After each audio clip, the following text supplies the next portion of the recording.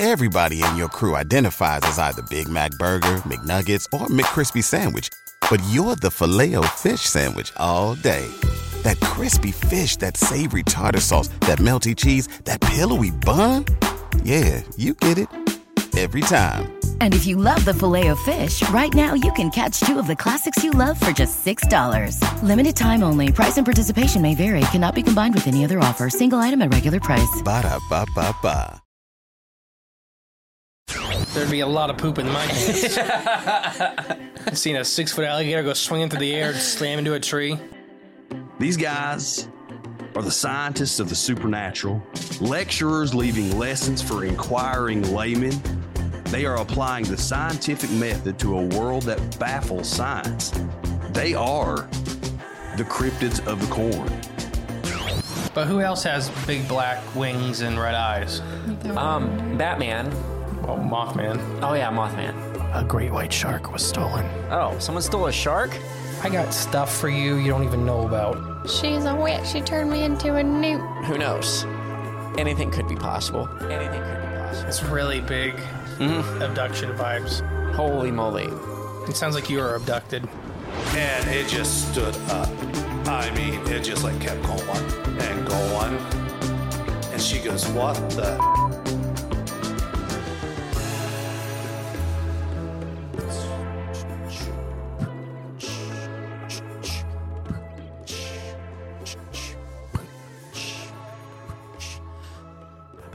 Season 4, baby! That's what I'm talking about! Season 4 energy. We are here. Season 4! We made it.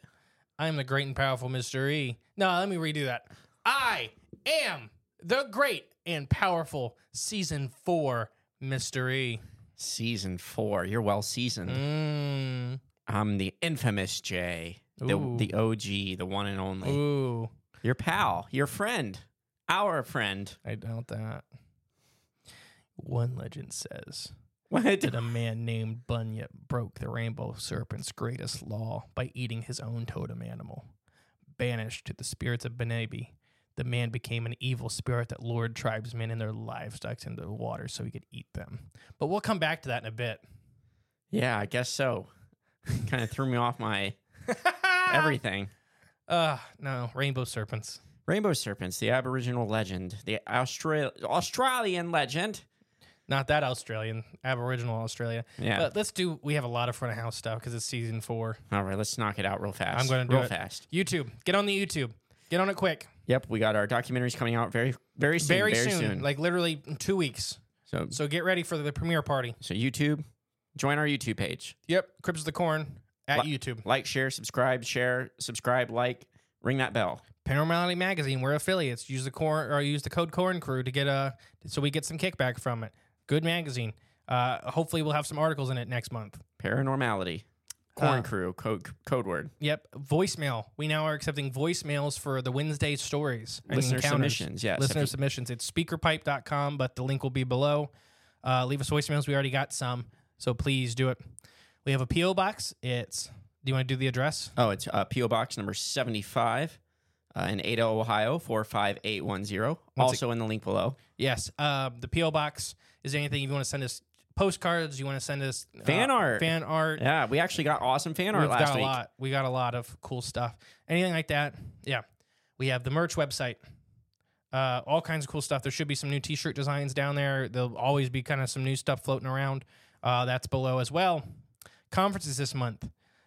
Next week is the Hocking Hills Bigfoot Festival, the outdoor festival. We're going to be there. It's going to be so much fun. At the end of August? Yep, in Logan, Ohio. Oh, yeah. Sorry. No. Oh, sorry. That was at the beginning of and August. Then the end of August is Squonkapalooza in Johnstown. Jamestown. No. Yes. Jamestown? Yes. Yes. Jamestown. I don't think it is. Oh, why do we do this every time? I think it's Johnstown. Anyways, the link will be below. It's in Pennsylvania. We are speakers. It's going to be so much fun. They're doing so much extra stuff. It's a free event. Come out, hang out. We're going to have a ball. Oh, you're right. It is Johnstown. I thought so. I'm the moron. Central Park, Johnstown, Pennsylvania. Come one, come all. It's going to be really, really fun. It's going to be a ball. If you can make it to this, come. It will be an absolute blast. Bring the family. It'll be amazing. It's a good family event. Yeah, we're very much looking forward to it. If you haven't listened to our episode, our interview with Joe, where the promoter putting on this event, or one half of them, it's just going to be a blast. So check that out. Come have fun with us. And then Freudian Airwaves. That's our event we're helping put on. It's here in Ada, Ohio. It's going to be a whole weekend event. It's going to be so much fun. Mm-hmm. Panels. It's a 3-day event. So there's panels on Friday, there's speakers and shopping, and panels on Saturday, and a pancake dinner at the Ada Bowling Alley. Breakfast. What'd I say? Dinner. Oh, pancake breakfast. Ada Bowling Alley on Sunday before you guys leave. And for our listeners, I think we're going to try to hold you back after the breakfast. We're going to let the bowling alley clear out, and we're going to hold you guys back, and we think we're going to let you guys see a premiere documentary. So you guys get to see one in person. So that's Freudian Airwaves. Tickets below. Live podcasting super event extravaganza. That's Uncomfortable, Kill the Mockingbirds. Us, Appalachian Intelligence, The Bump. And Hollow Skies. So is that everything? I think so. Now if you're coming to a show, let us know. I know some people have already reached out about hockey and Squonk, but please, I try to learn faces. I try to learn names as well, but it's easier to be like, hey, I know you. It's in the face. So let us know you're coming. You're trying to contact us for either supporting the show or running an ad or whatever. Email is the best way, and that's cryptosthecornpodcast@gmail.com. All right. New reviews. So we've had our season break. Okay, new reviews. Let's knock these out real fast. I'm going to try, but there's a lot of them. Oh, should we save? Let's do some now and do some at the end. I already did. What? Oh, so some now, some at the end? Yeah. Okay. Because the next week's episode has all... So I did all the Apple reviews on this one, and next week's has all the Spotify. Okay. Just to kind of break them up since there's so many. That way we get through this so we can get to the episode. All right.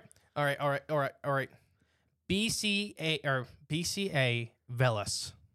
Okay. BCA Velas. I'm hooked on the powerful mystery and J-Clone. It took a worm. Yep, a worm episode to get me hooked on these two guys sharing their love of cryptids, paranormal, and the unexplained. Totally worth a listen because you never know where Justin will lead you. And with Jay's positive vibes, anything can happen. Ooh, positive vibes. All right. Squatting Dog 907. Well played. I wanted to dole out a 5-star review that this show deserves at my convenience, but it does nothing for the algorithm, and I've decided to give it all to you at once with great inconvenience to myself. The work you guys do is so impressive, and the level of sacrifice and this level of scientific security and research that makes it even better. So please keep putting out those banger episodes. Well, thank you. Thank you. We appreciate it. And the last one, I'll read the last 3 at the end, but I got one more. Oh, we can. You know what? Let's just knock them all out. All right. Let's just knock them Gara out. Bird 1. Gria Bird? Is this Ralph? I don't think so. The title is absolutely amazing. I found the show browsing for new crypto podcasts and stumbled upon this treasure trove. This podcast is amazing, bringing all this great scientific aspects. I would love to hear more about Native American cryptids. 100 out of 10. Oh, I like that. We'll have to do more. There's a lot of Native Americans. So here's my thing, and you'll hear it on this episode. Yeah. Is that with Native legends of any culture, I hate doing them if I can't find good sources. Right. Because it's not just folklore. It's it's sometimes part of religion and stuff that. We may have a local source. I'll have to inquire. Yeah, it just depends on which legends. Right, exactly. And that's kind of my big step back with a lot of the native folklores of people is because I want to do them respect, and it's very hard to find some of it. Right. And so I just don't do it because if I can't find a good source, I ain't doing it. I ain't doing it. Matt Alaska, his title is I'm Loving It. I'm loving it. Found out about this podcast when I met these guys at Monster Fest, and I've been listening ever since. Great guys, great podcast. Oh, and congratulations on the new baby. Well, thank you, Matt. Paul Milk. I wonder who this could be. Oh. Hey, Paul. He says, hey, best friends, the greatest podcast in the whole wide world. Thank you, Paul. Thank you, Paul. You are our best friends. One of our best friends. Cody Webb 32. Great podcast. Great podcast. Love the animal facts in the episodes. Oh, nice. Okay. So thank you. All right. Thank you. Now, I'm going to rip through the Patreon members, but once again, we have Patreon. We're now doing 2 nights a month for our $5 and $10 tier Patreon members, where they get a game night or a movie night. Kind of, it's either or on that one. And then the other night is a structured discussion. Right. And then me and Jay both drank at every one of those. So if you are not on our Patreon and want to, I mean, just come at least Links give it a below. preview. Yeah. Try it out. Try it out. pretty If fun. you like it, stick around. All right. Ready for our new Patreon members? Yes. Brandon Turman. Welcome, Brandon. Welcome, Brandon. Bought the first lunchbox. What? Yes. Remember? We Yes. did this last week. That's right. Yeah. Last week, as I'm recording this is 2 weeks ago as of when this comes out. Lear. Welcome, Lear. Welcome, Lear. Lear is like posting, commenting on everything. He always has. Okay, He or nice. she always has. I'm not actually sure. Cody Webb. Welcome, Cody. Welcome to the Corn Cult. Okay. The first name's Lindsay. Now I'm going to try to pronounce your last name, Lindsay. Gardolf. Okay. Looks like Gardolphin, but without the if in. Okay. Gardolf. Like Dolph Lundgren. Oh, Dolph. No. Oh, now Welcome, Lindsay. it's Dolphin Man. Oh, Like, his okay. last name's like Finman. Oh, okay. So it's like, how would your name? Anyways, Welcome, Lindsay. Welcome to the Corn Cult. my last one for this round is T Hill 99. Thank you, T Hill. Thank you. So, All right. Are we ready to get into it? Yeah. So once again, we're going. So season 4 This premiere. is season 4. Let's go. It's gonna be the Bunyip. The classic Bunyip. The Bunyip. So The Bunyip sounds like a disease, it's like a thing you get on your foot. that's a bunion. I know, but I'm just saying like Bunyip. I know, right? My bunyips are acting up. I've said that before. But before we get into this, I want to say, any of our Australian listeners, I know we have a bunch. If you have Aborigine links to the actual stories of bunyips beyond what I have in this episode, please send them to my way. We'll do a whole extra episode about the Aboriginal side of the bunyip legends in more detail. I have no good sources. I couldn't find anything. I think it's all about the search engines and stuff like that because it's just nothing besides like 2 paragraphs. And I'm like, there's tons and tons and tons of cultural importance that the bunyip has. You didn't get on the Aboriginal servers? I couldn't find them. Okay. They're hiding from me. I don't blame them. All right, you ready for the bunyip? Yeah. The bunyip is a creature from the Aboriginal mythology of southeastern Australia. It is said to lurk in swamps, billabongs, creeks, river bends, and watering holes. Hmm. Do you know what a billabong is? Isn't that where water like recedes and it leaves like a pool? Isn't that like a little pool beside a river? Yeah, I think you got it. Okay. It's here in the U.S. we call them oxbow lakes. Oh, it's the same thing as Oxbow Lake? Not yes. Yes and no. Pretty Yeah. similar. Yes. Okay. That's the easiest way. If anybody here in the U.S. knows what an oxbow lake is, then yes. So a billabong is a body of water that's right next to a river, like Jay said, or it's a swamp, a river, anything like that, Yeah. that has seasonal flow into it. So it means during like high rainy season, water gets put in, new fish get put in, all this stuff. Yeah. But the rest of the year, it's unconnected. Gotcha. And like here, oxbow lakes are very important in the U.S. for a lot of our fish species and stuff like that. But they're also very important for Australia as well. But billabongs are very, very dangerous places. It's said to be the home of the bunyip. The bunyip lives in billabongs? Yeah. Okay. Not just the bunyip. There's a lot of stuff in Australia that lives in billabongs you shouldn't mess with. Oh, okay. But it's just, He's just one of them. he's one of them. All right, so we're going to talk about the name. The origin of the word bunyip can be traced back to the Wabba Wabba. Okay. The Wemba. Does that sound better? Sounds more maybe Australian? Aboriginal. Wemba. I'm not sure. Wumbo? Now, I can't pronounce our Native American language, let alone a whole other continent that has some of the oldest language on the planet. I'm going to try, though. You're going to hear me mispronounce. I'm going to go Wemba. Okay. Or the Wirragani language of the Aboriginal people of Victoria in southeastern Australia. The word bunyip is usually translated by Aboriginal Australians today as devil or evil spirit. The contemporary translation may not accurately represent in this role the bunyip in its pre-contact Aboriginal mythology. As in, basically, the word may have changed after white people got to Australia. Ah, okay. Or its possible origins before written accounts were made. Some modern sources allude that the logistics or the linguistic connection between the Bunyip and the Bunjalari is a mythic giant man who made the mountains, rivers, men, and all animals. The word Bunyipi first appeared in the Sydney Gazette in 1812, and it was used by James Ives to describe a large black animal like a seal with a terrible voice, which creates terror among the banks. Interesting. Okay. A seal. Yeah. There's a little bit of... We're going to get into a little bit of racism with the Bunyip, too. Okay. Just so everybody knows. Oh, okay. It's a warning. Yeah, there's warning.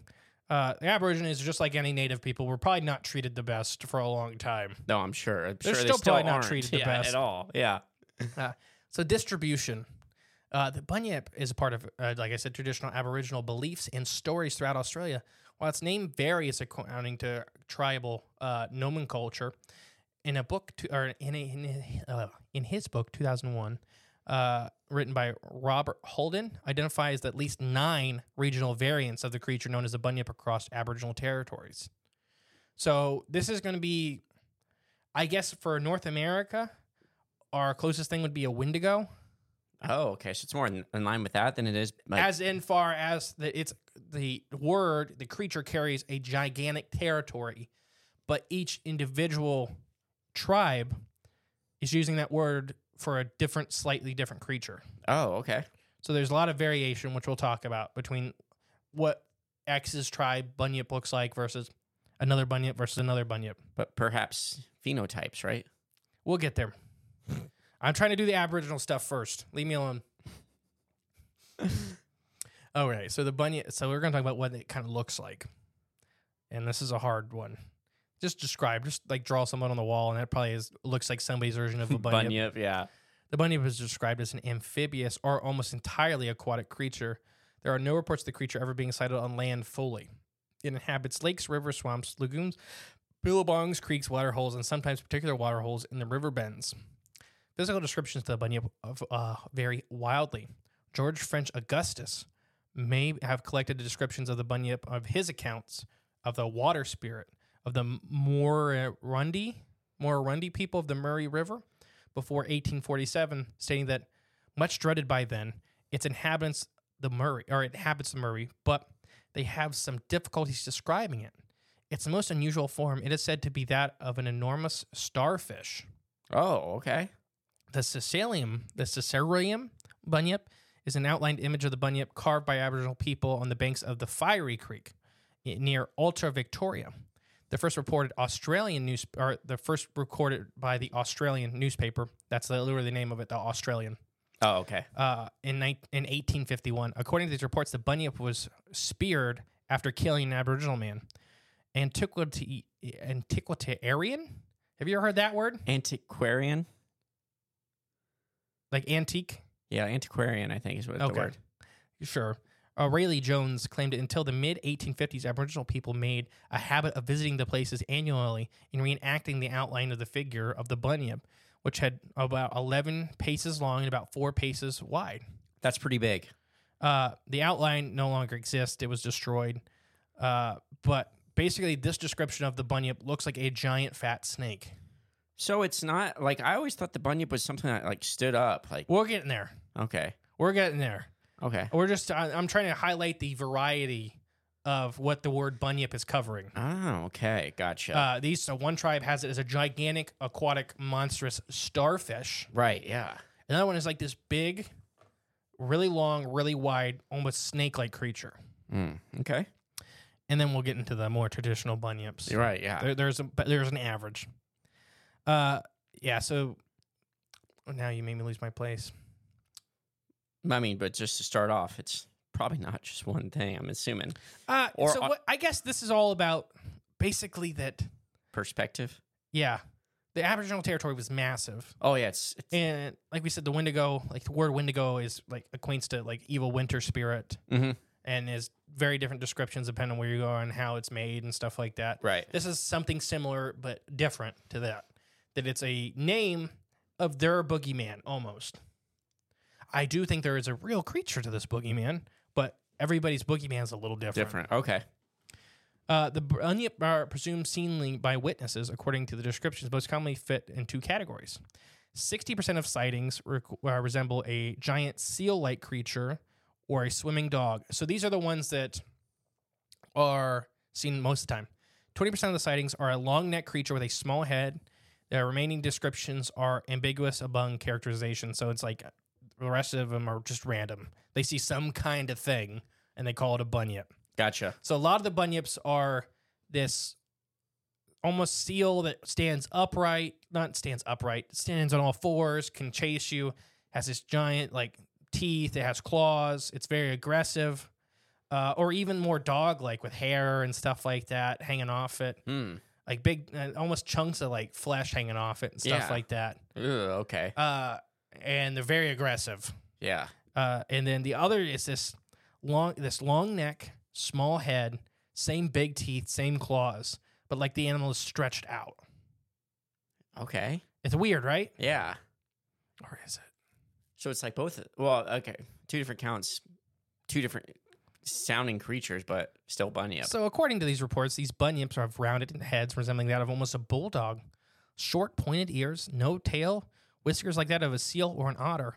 The long neck variety is allegedly between 5 and 15 feet long, and is said to have a black or brown fur, large ears, small tusk, the head of a horse or an emu. What? Yeah, an elongated made neck and about 3 feet with many folds of skin and a horse-like tail. So there's 2 different, very different bunyips. Very. There's a third we'll get to in a bit. Well, I'll just keep getting there. Aboriginal mythology can swim very swiftly on its fins or flippers. It has a loud roaring call and feeds mostly on crayfish and mollusk. Oh, okay. It will eat you, but it's bunyips are portrayed as bloodthirsty predators, particularly for women and children. But they are very much in their mythology. If you leave their area, you don't go to their territory, you don't get eaten by a bunyip. Right. It sounds simple enough, right? Yeah. As a result, Aborigines previously avoided unfamiliar bodies of water, where the last were the bunyips lurking in the depths.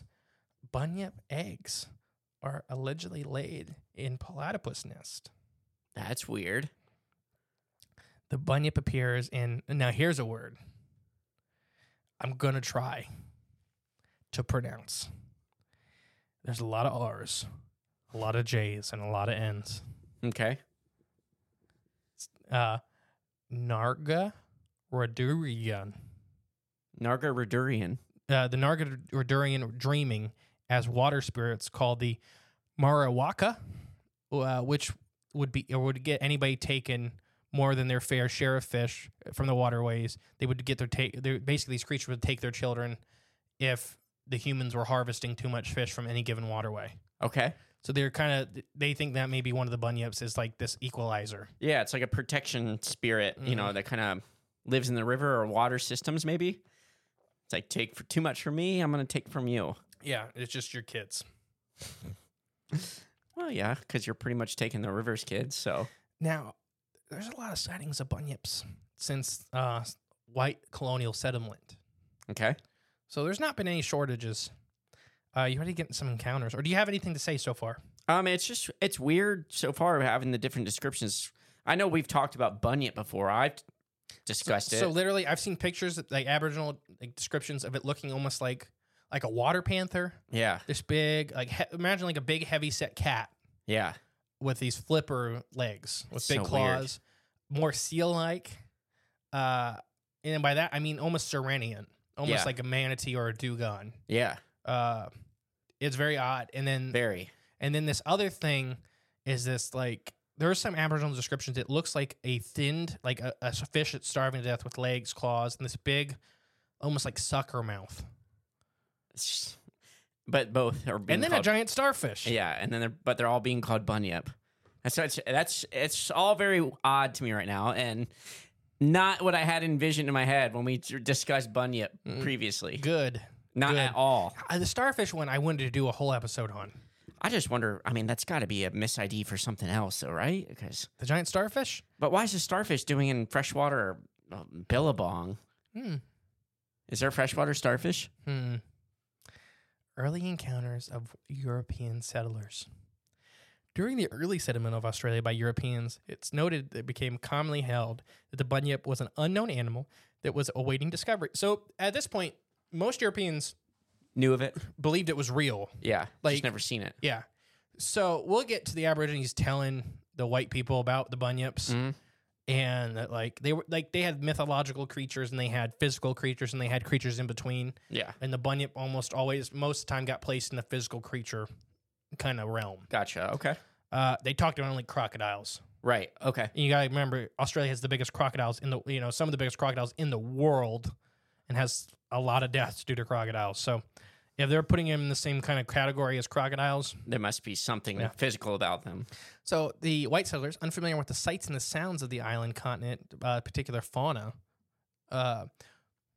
early Europeans believed that the bunyip described to them was one more of Australia's very strange animals, and sometimes attributed unfamiliar calls and sounds and cries in the night with them. Scholars suggested that also in the 19th century, bunyip lore was reinforced by imported or European folklore, such as the Irish puka. The puka? I like the term bunyip lore. Bunyip lore. I want to, if I had like Maybe that'll be a band, I'd write an instrumental song Called called Bunyip. Lore. maybe that'll be a season 4 T-shirt. Bunyip Lore. A large number of bunyip sightings occurred in the 1840s and the 1850s, particularly in the southwestern or the southeastern colonies of Victoria, New South Wales, and southern Australia. As European settlers expanded their reach, the following is not an exhaustive list of accounts, but it is some of the highlights. So our first one, we're going to go all the way back to 1818. Okay. One of the earliest accounts of the bunyip occurred in 1818, when explorer James Morheen and Hamilton Hune discovered large bones in Lake Budapest in New South Wales. They did not call the creature a bunyip, but described the remains very similar to a manatee or a hippopotamus. Oh, wow. So we have a lot of dead bunyips, don't worry. But a lot of dead bunyips? Okay. So they see these bones, and the guys had both seen hippos, and they'd both seen manatees. They were explorers.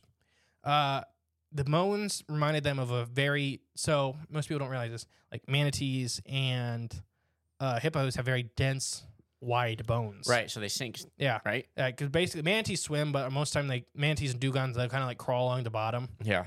And hippos, And then walk, hippos on the walk bottom. on the bottom. Yeah. So Australia has no hippos, and it has no manatees. Okay. What I mean by that is Indian manatees are kind of there. Like Sometimes they could visit. end up. As far as I know, they're not there. Yeah. But it's not that far of a stretch. Makes sense. But this isn't in the middle of the continent. Oh, okay. Oh, right in the middle? Not right in the middle, but many miles from coastline. Yeah, and there's not too much. I mean, that's Somebody would notice somebody else dragging a manatee across the Australian outback. At least through, once you get it there, yeah, exactly. Somebody's going to be like, all right, I can't do it. I always sound like John Wayne when I try to do a Australia. All right, Pilgrim. Yeah. What's Get old that. Tom dragging a manatee on a cart out into the outback? Found it on the beach. Oh, my gosh. On a walkabout. On a walkabout. No, so they found these big, wide bones. And as far as I could tell, no skull was found. Okay, that's kind of a big indicator, or a big... They just found a pile of bones. Right, exactly. So it could be anything, Scout, really. But they were very, very large bones. Okay. So at this point, Australia didn't have a lot of large mammals left. But yeah, well, I mean, they still probably had the megalomania, right? Megalania. Megalania, And not that was a megalomania. reptile. Oh, so their bones are different, or what? Yeah, very. Oh, okay. Yeah, very. You can tell reptile bones. But still, either way, Australia is full of a lot of All I'm saying weird. is these bones were probably definitely mammalian, Yeah, and they were a very large animal. maybe a Paraceratherium. No, but I like the thought. Yeah, Ready for some more bones? just immediately. No. Ready for some more bones? Oh yeah, I like bones. In the mid-1830s, fossilized bones were discovered by George Rankin and later again by Thomas Mitchell in the Wallington Caves in New South Wales. British atomilarist Sir Richard Owens identified the fossils as an ancient marsupial. He couldn't decide whether it was either Diprotodon or Nothurium. both giant mammals of Australia that were marsupials. Okay. So Diprotriodon was, imagine like a wombat, but like the size of a rhino. Oh, okay. That's pretty big. Yeah. And that's kind of the niche they filled. Yeah. They were some of the biggest megafauna. Like that's what Megalani was eating. Is there rhino in Australia? No. I didn't think so. Okay. So marsupials pretty much took every mammal niche. Which is weird. Like, why are marsupials, are they only in Australia? No. But there's a majority of them are, correct? Most are, yeah. Yeah. Like, I think pretty much any mammal that's not, or any marsupial that's not in Australia is one of the possums. Okay, So, like, gotcha. we have American possums, we have opossums. There's also golden possums of South America. Like, there's several species in South America. So, marsupials are a very ancient order of mammal. Yeah. Pouched mammals are very odd. So, it's still getting that process of having a womb. Yeah. Because they don't have a womb. Oh, okay, gotcha. That's what the pouch is. Yeah. Oh, yeah. I've seen. You ever seen possums give birth? Mm-hmm. It's so weird. If So, you don't know at home, Red kangaroos give birth to like 30 different jelly bean sized babies. Yeah. And there's only have 2 tits. Oh, so only 2 make it. Yeah. The 2 that. So whoever fused to it first, and they Yeah. almost like fuse to it. Yeah. And that's kind of like the same with possums. I've seen like the mom eat them off for belly and stuff like that. Yeah. It's nutrients. But it's so weird because they only have front legs. So Oh, they're gotcha. like embryos crawling across her stomach Yeah. to get into her pouch. And she's like picking at them. Mm-hmm. It's weird. Possums do the same thing. Yeah. All right. So let's talk about the first written word, or the first time the written word Bunyip showed up. Okay. 1845. In July 1845, the Geelong Advertiser announced the discovery of a fossil near the Geelong, which is a river, under the headline, Wonderful Discovery of a New Animal. This was a continuation of a story of the fossil remains that were previously talked about. The newspaper continued, one of the bones being shown on an intelligent, once again, I said there's a lot of racism coming up. Okay. This is racist. This is 1845. Okay. The newspaper says, the continuation of the story, blah, blah, blah. One of the bones being shown to an intelligent black. Oh, my God. He at once recognized it as belonging to a bunyip, which is declared he had seen. So bad. Yeah. It's so bad. So our good friends, Weird Crap in Australia, they did a whole thing about like the Aboriginals. There was like a price on their head for a long time. Aboriginals? Yeah, they were being hunted.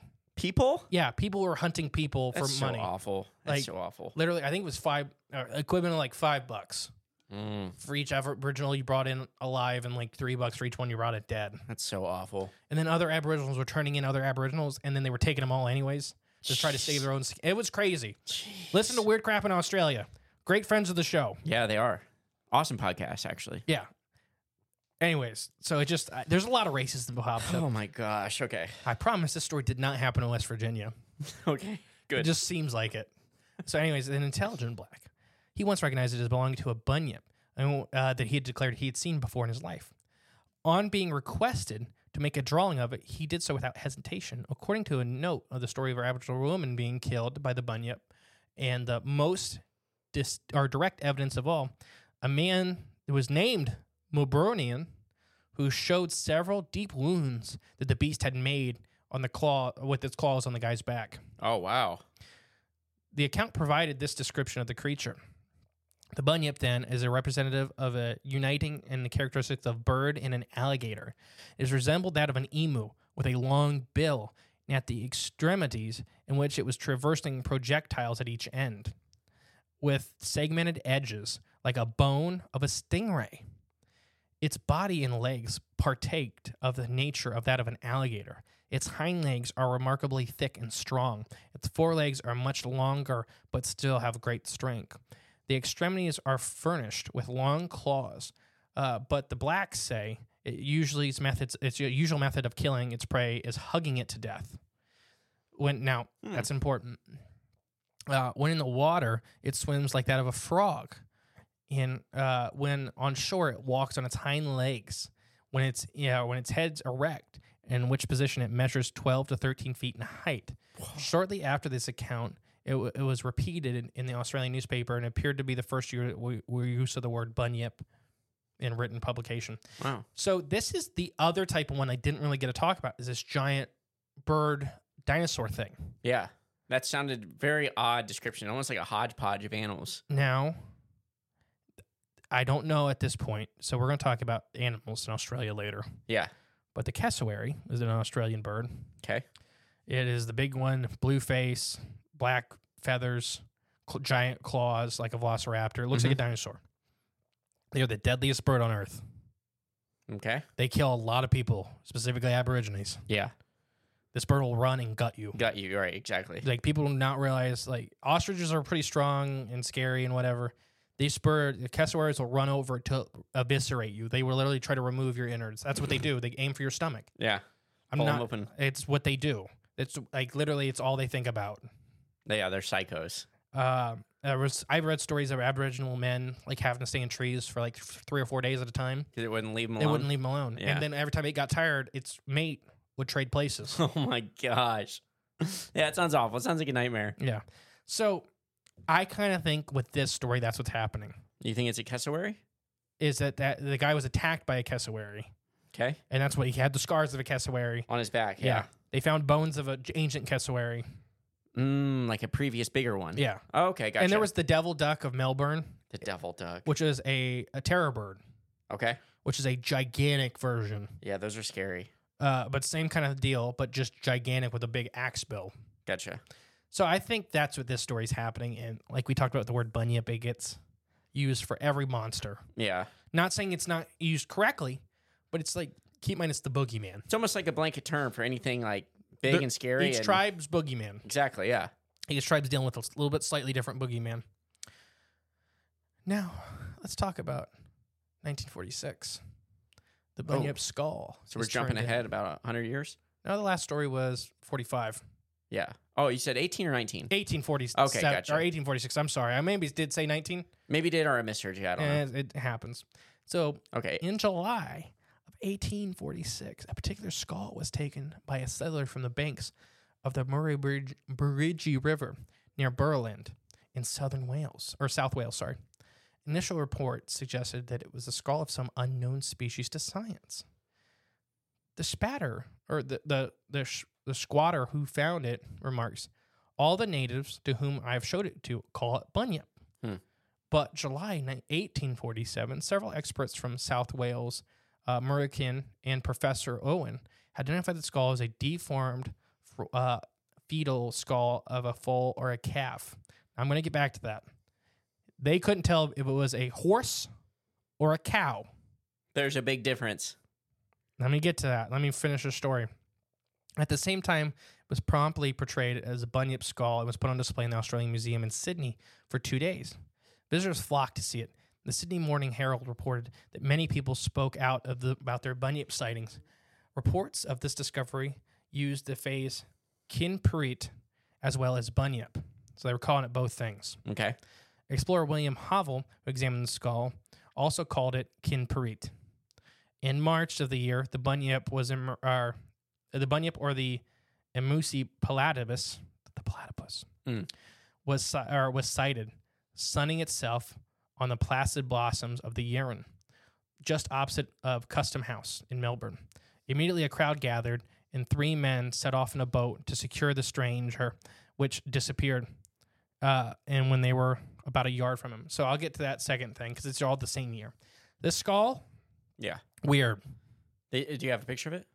Or do you see one? It's 1847. True. Never mind. There's no picture.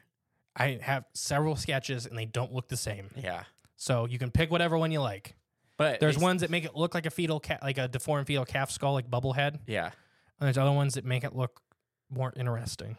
Okay. So, in my opinion, and this is my opinion as a season opener, you would be able to tell. I don't care how deformed it is. If it's a calf skull. Or a foal, which horse or cow. Horses still have canines. Okay. Horses still have their teeth symmetry is completely different than a lot of other grazers. Yeah. Now, if you told me it was a different kind of grazer in a cow, I'd be more likely to believe it, like a sheep or something like that. Yeah. This is a horse. We're talking about the very different skeletal structures. Horses are their family order is so different than a lot of other grazers. That's why they're kind of weird. Okay. Like they're not true ruminants and stuff like that. Like if you told me it's a different type of ruminant, It just is weird to me that they couldn't pick. What's a ruminant? 4-chambered stomach, Gotcha. like a big gut. I need to know. Big gut. So there's a lot of herbivores who are ruminants. Like Right, they have yeah. big guts to digest their plant matter. Yep.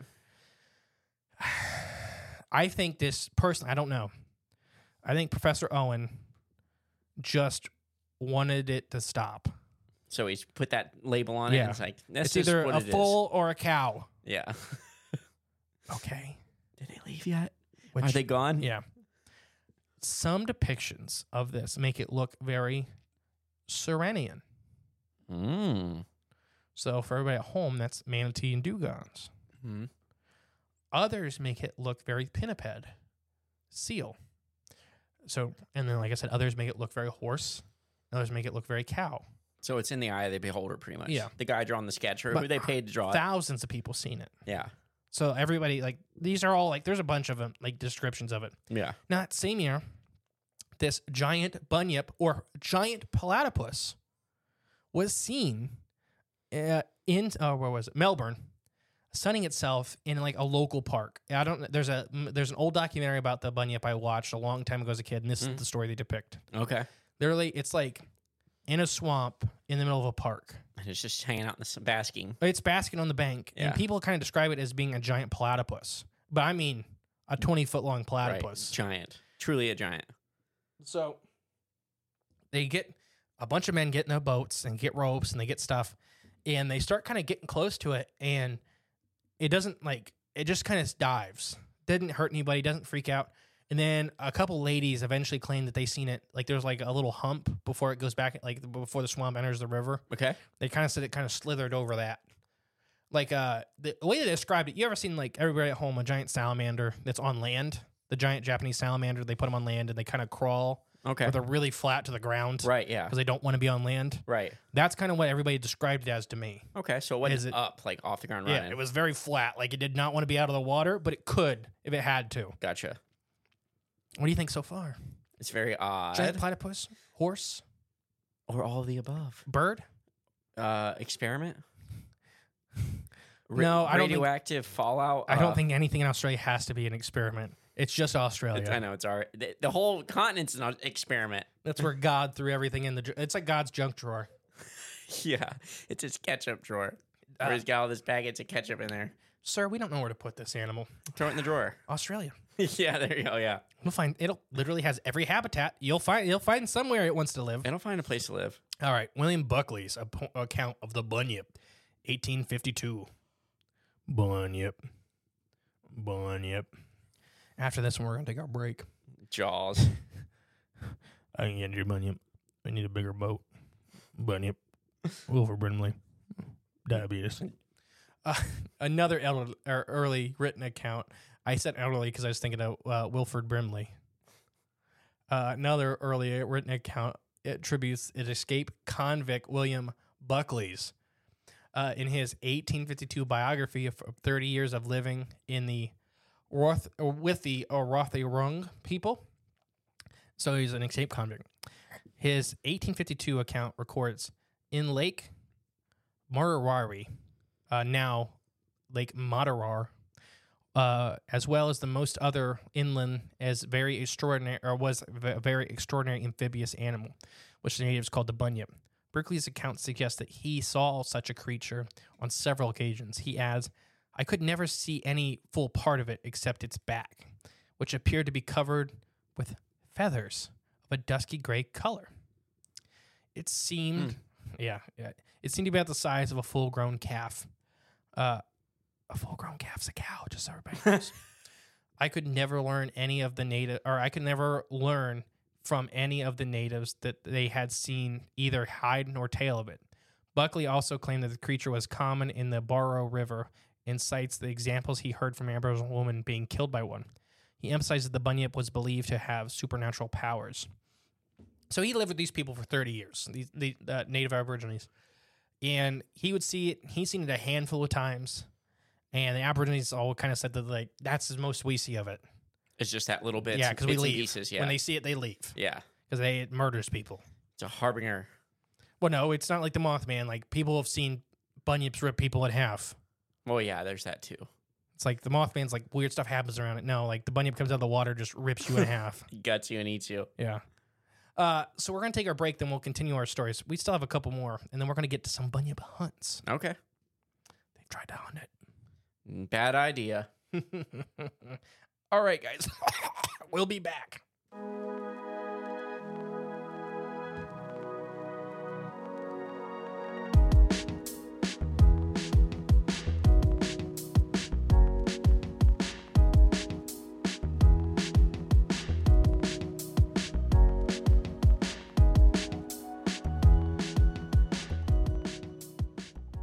And we're back.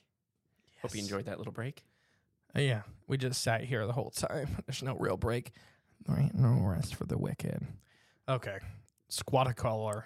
Oh my gosh, I hate this guy's name. Edwin Squatacolor. Let's just stick with Ed. Old Ed. In an article entitled The Bunyip in 1857, a newspaper reported of a drawing made by Ed as he traveled from the Murray to the Goulburn rivers. Amongst the letters in the drawings, we notice a likeness of the bunyip, or rather, the view of the neck and the shoulders of the animal. Edwin informed us that the bunyip was a large freshwater seal, having two small pectoral fins attached to its shoulders, a long swan-like neck, and a head like that of a dog, and a curious bag hanging underneath its jaw. A bag? Think of a pelican. Okay. Like that of it was a pelican. The animal's covered with fur like a platypus, and the color is a glossy black or gray. Edwin saw no less than 6 of these curious animals at different times. His boat was within 30 feet of one near McGuire's Pont on the Goulburn River, and he fired at the bunyip, but did not succeed in capturing the animal. The smallest appeared to be about 5 feet in length, and the largest exceeded well over 15 feet in length. The head of the largest was the size of a bullock's head, like a bull. Gotcha. And 3 feet out of the water. After taking a sketch of the animal, Edwin showed it to several blacks of the Goulburn tribe, who declared it as the picture was a bunyip, or a bunyip brother, meaning a disciple or the likeness of the bunyip. The animal moved against the current at a rate of about 7 miles per hour, and the specimen, and Edwin states that he could have approached close to the specimen he observed, but he not dared by the stories of the natives concurring with the power and the fury of the bunyip. I would not. And the fact that he had his gun on him only was a single barrel and a single shot. And his boat was very frail. Wait, what did he have? One of those... 1847. I know. What are those 57. big guns called? A blunderbuss? Yeah, a blunderbuss. No, he's saying his gun is only one shot and he didn't want to get close to it and try to shoot it. Yeah, one shot. That's a blunderbuss. It's just one big barrel. It's just one shot. Most guns in history were a single shot. What do you mean? They got like a Colt revolver. Not you're thinking of like maybe in America at this time, Okay. like black powder rifles and stuff like that were all single shot. Oh yeah, true. No, guns for most of history were single shot. Oh yeah. All right, whatever. I don't know why you went to blunderbuss. I don't know. That's just the first thing that popped in my head. That's He's a like, cannon. I know. He's got that. I only got one shot. I ain't wasting Yeah, it. guess what? If he had a blunderbuss, I think the bunyip would be dead. It'd be in pieces. I literally watched one of those stories of one of the reenactments, and somebody put a bunch of like forks in a blunderbuss. Oh yeah, I've seen those too. Forks, just glass, like everything. Okay, the description vary across newspaper accounts, but the great bunyip question seems likely brought to a close as Edwin, an artist and the gentleman who had come up from Murray in a small boat, states that when he saw one and was able to draw it and answer these vexed questions, but could not succeed in catching him. We have seen the sketches, and we put our minds to the hybrids between a water mole and the great sea serpents. So you can look up Edwin's Scorchacolor. Edwin Scorchacolor. Yeah, his account, his full account. Yeah, it looks like a big water panther seal. Yeah, and that's when you were talking earlier. There was a couple accounts where it did give you that seal vibe, but I don't know if I can believe it's an actual seal. And then the feathers on the back and stuff like that. That's like a lot of the seal ones have the feathers. And that could be attributed to actual feathers or just like weird matted fur pattern or something. I don't know. Or like wrinkly fur, with wrinkly skin with fur on it that could resemble like how feathers when they're laid down. Yeah, I could see that. All right. There's been several hunt attempts. These are kind of hard to research, but we're going to get into them. Okay. But before we get into that, you have anything? I mean, just to recap everything, whatever this is, it's not. I don't think it's just one thing. Or if it is, there may be some. It's kind of like got that Bigfoot vibe where it's something physical is going on, but there may be something more.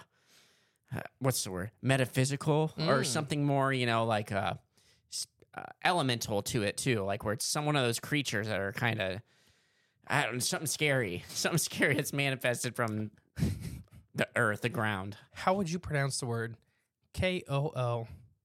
Koolunga? Koolunga? Koolunga. We'll go with Koolunga. Okay. The Great Koolunga Bunyip Hunt of 1883. Always sounds like fun. When did the Civil War in the U.S. end? Oh, you're asking a guy that did not pay attention in school. So the Bunyip. I think it ended about the Bunyip. I think it ended a long time ago. How did you say this? Koolunga. Koolunga is a South Australian town. Population 195. It's the equivalent of a one-horse town. You'll have to try to find it on a map, but I pretty much good luck. Like everybody just gives the geo coordinates. But it's on the Barthenton River. Yet in the early 1883, there was a center of a colorful bunyip hunt, which kept the rest of the continent amused for a long time as it ended with a blast. No doubt, many readers of the Queensland in the Tasmanian were asking themselves at the time, what the blank or where the blank is Koolunga. It's like Ada, just like some town out in the middle of nowhere. This is the area apparently favorable for the bunyips. Back in 1876, we talked about there was some sightings, but there was one basically seen in Crystal Brook. Another one was seen in the Rocky River, not here in Ohio. Another one was seen in Broadtara in 1853. So this little area has tons and tons and tons of bunyip sightings, even for its general area having a lot of bunyip sightings.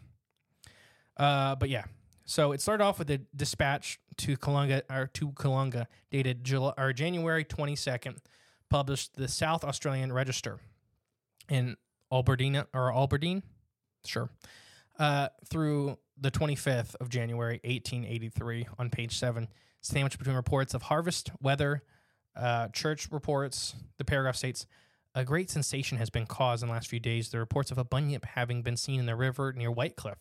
The reports were so authenticated that a large party of gentlemen have organized a special force so that all through the investigation of the truth for them, they are now in the field of operations, where it is intended to capture the bunyip by the aid of dynamite. Oh, yeah. Where have we heard this story before? Bosco. Exactly. I'm sure this will end well. I think this is Bosco's cousin.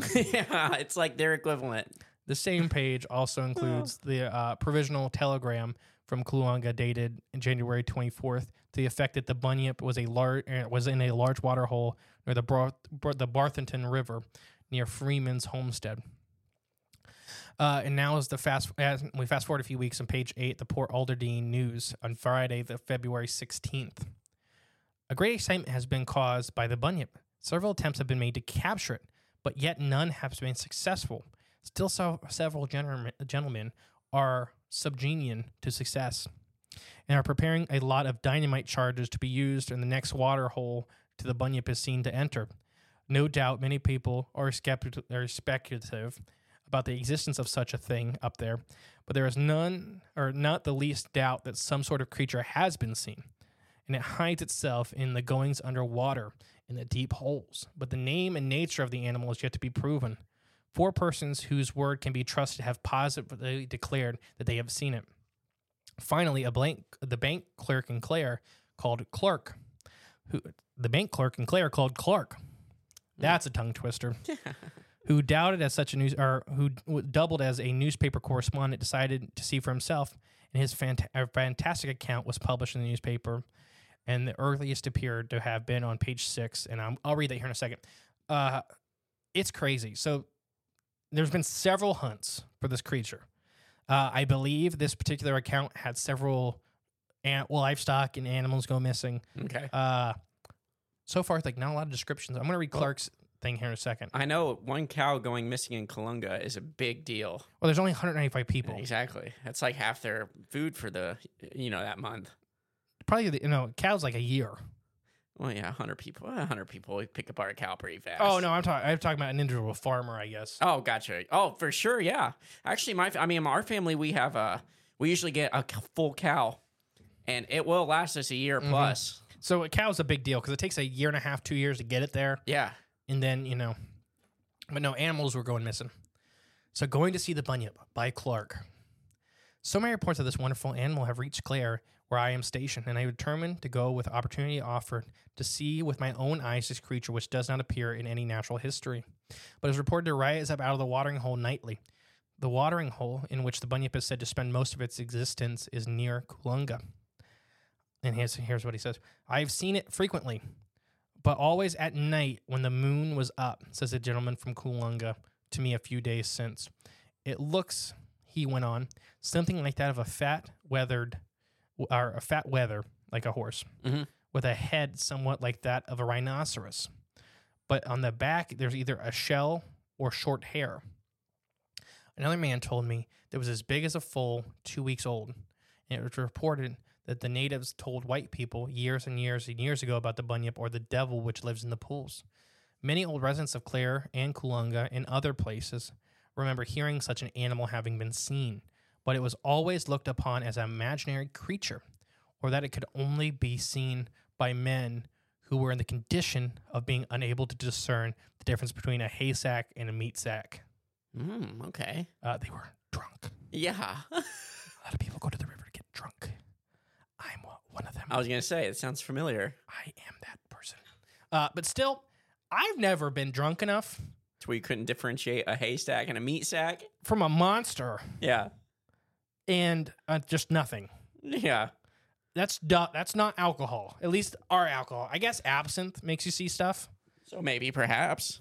Okay. Is that over there in Australia? In 1857? I don't know. They probably got something. They're probably like, They're probably drinking cactus water. Yeah, exactly. They don't even have cactuses. They don't?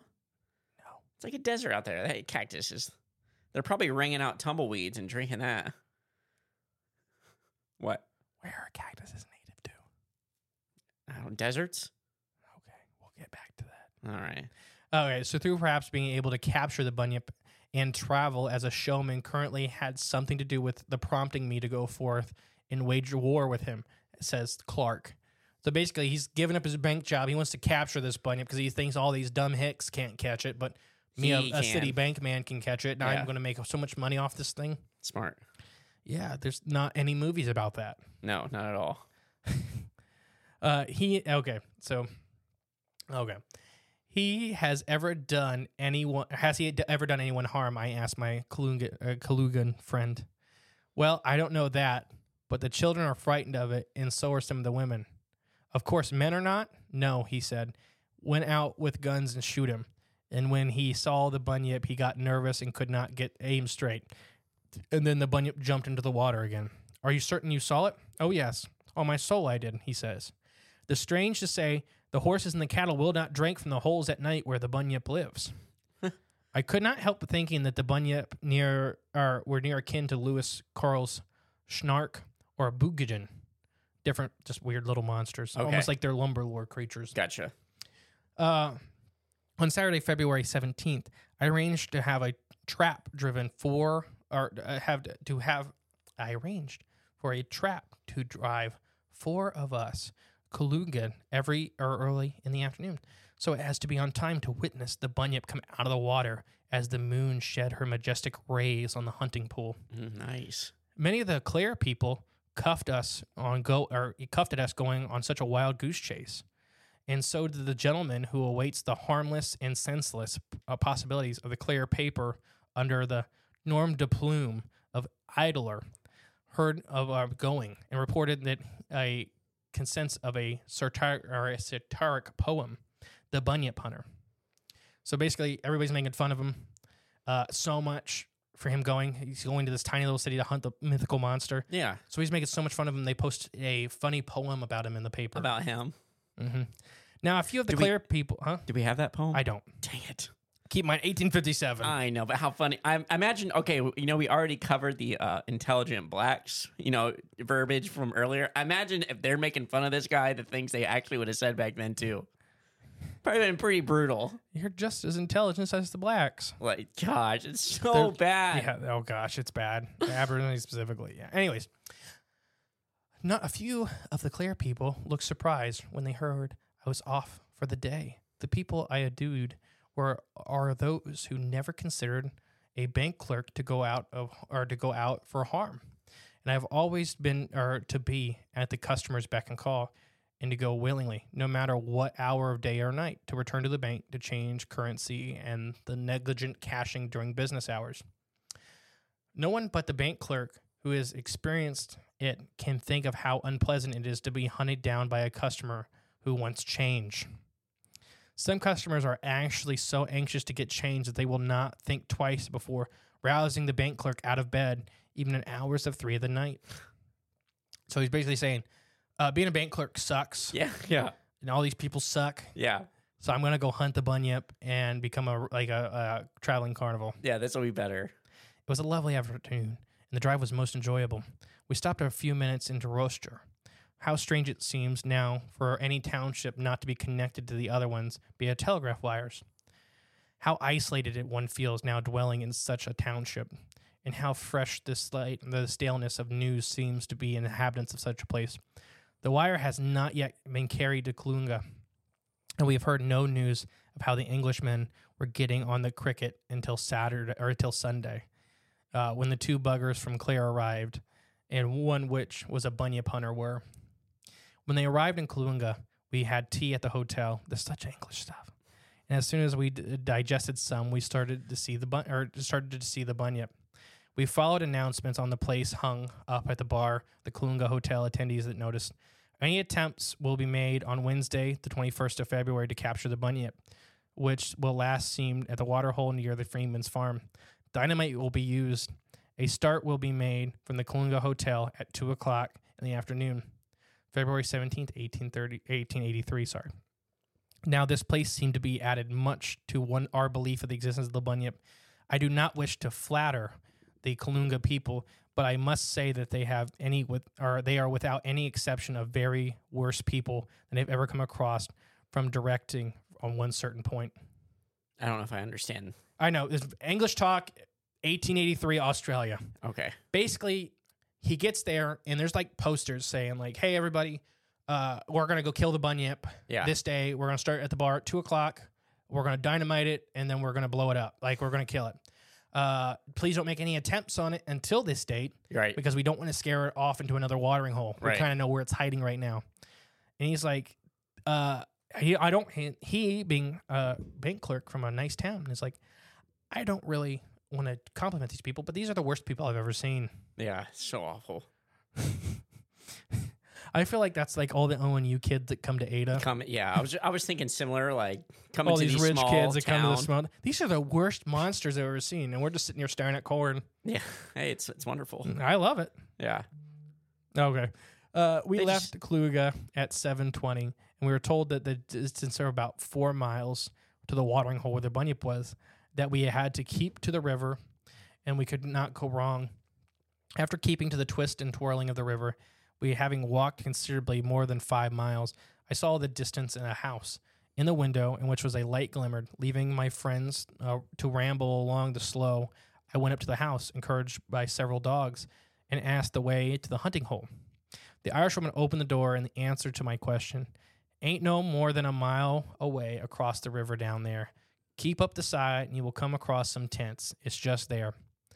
In Scotland, when the man tells you, and you're about 3 miles and a wee bit, always from a place, you can rarely be a wee bit, and oftentimes it's more than 3 miles. Yeah, a wee bit.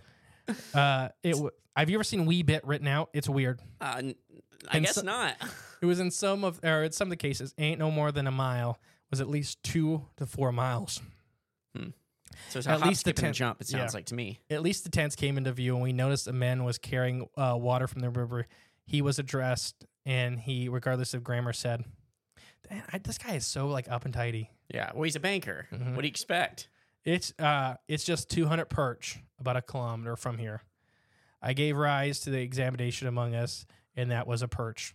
I bet he made, a bet was made, and by the time I paid my expresses at the Bunyip and back again, my opponent believed it took 6 yards to take a perch. It was only about 5.5 feet. Just, I don't know. They're doing this weird stuff. Right, yeah. But basically, yeah, he keeps going. So they get up to a numberless plunge of paddocks we waded through, and countless paddocks of suburb we passed over, the immense number of wire fences. At the last, we determined it was 3 o'clock, and we wandered no longer the state of darkness. So this, I jumped forward a little bit.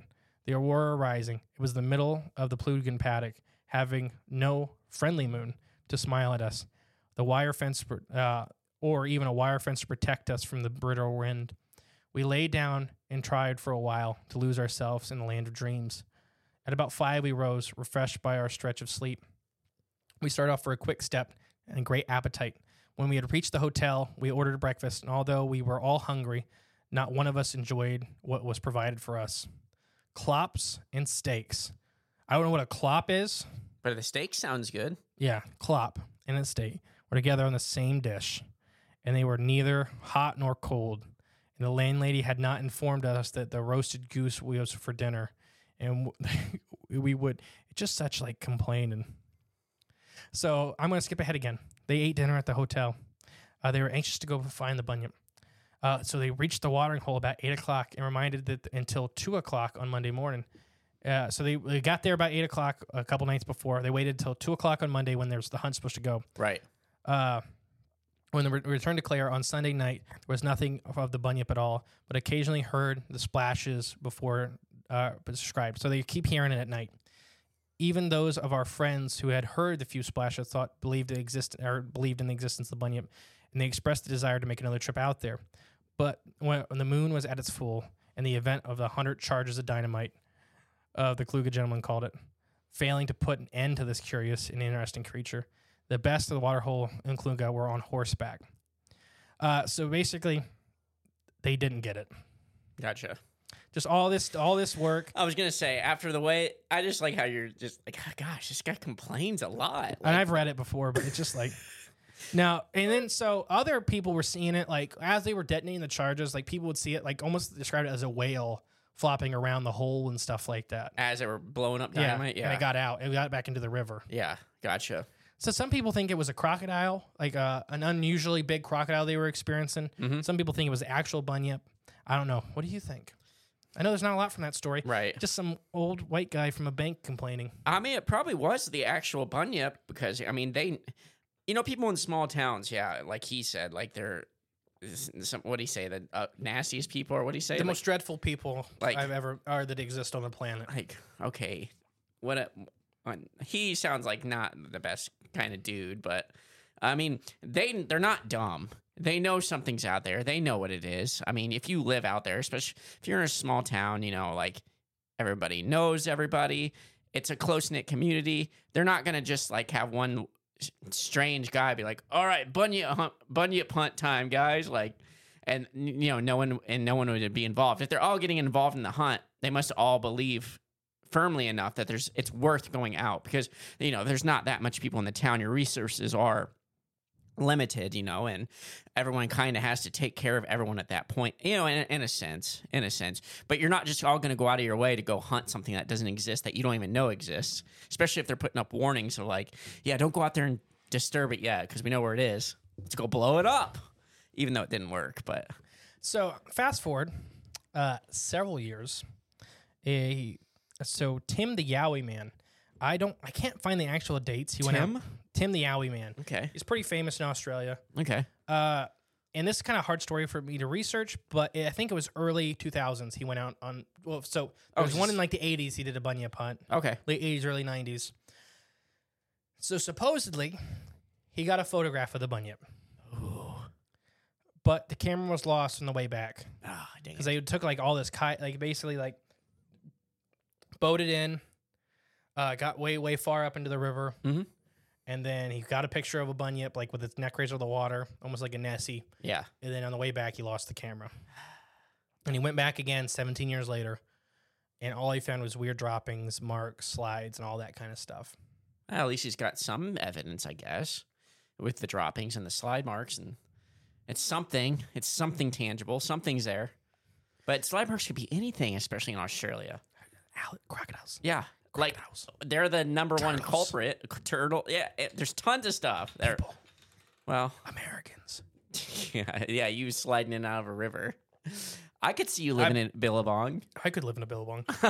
No, I've seen some people kayaking that have to slide in and out of the river. Oh, that makes sense too. Yeah, duh.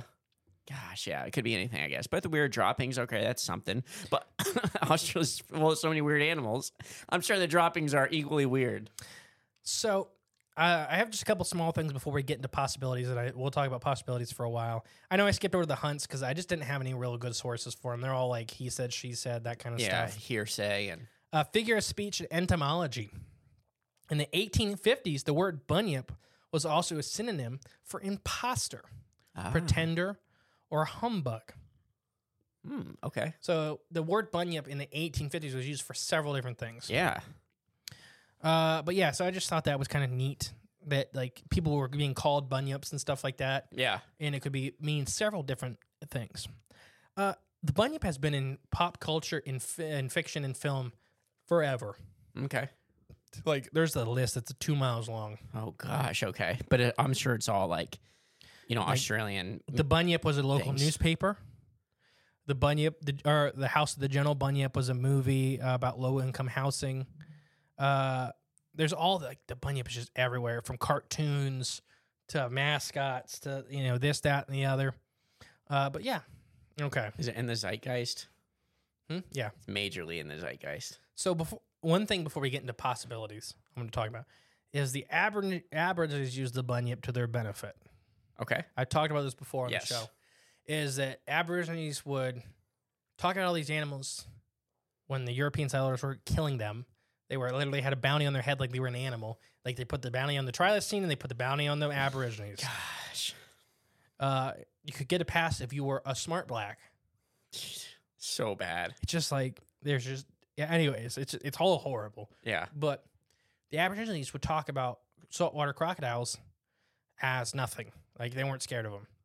And then they would talk about the bunyip and be terrified.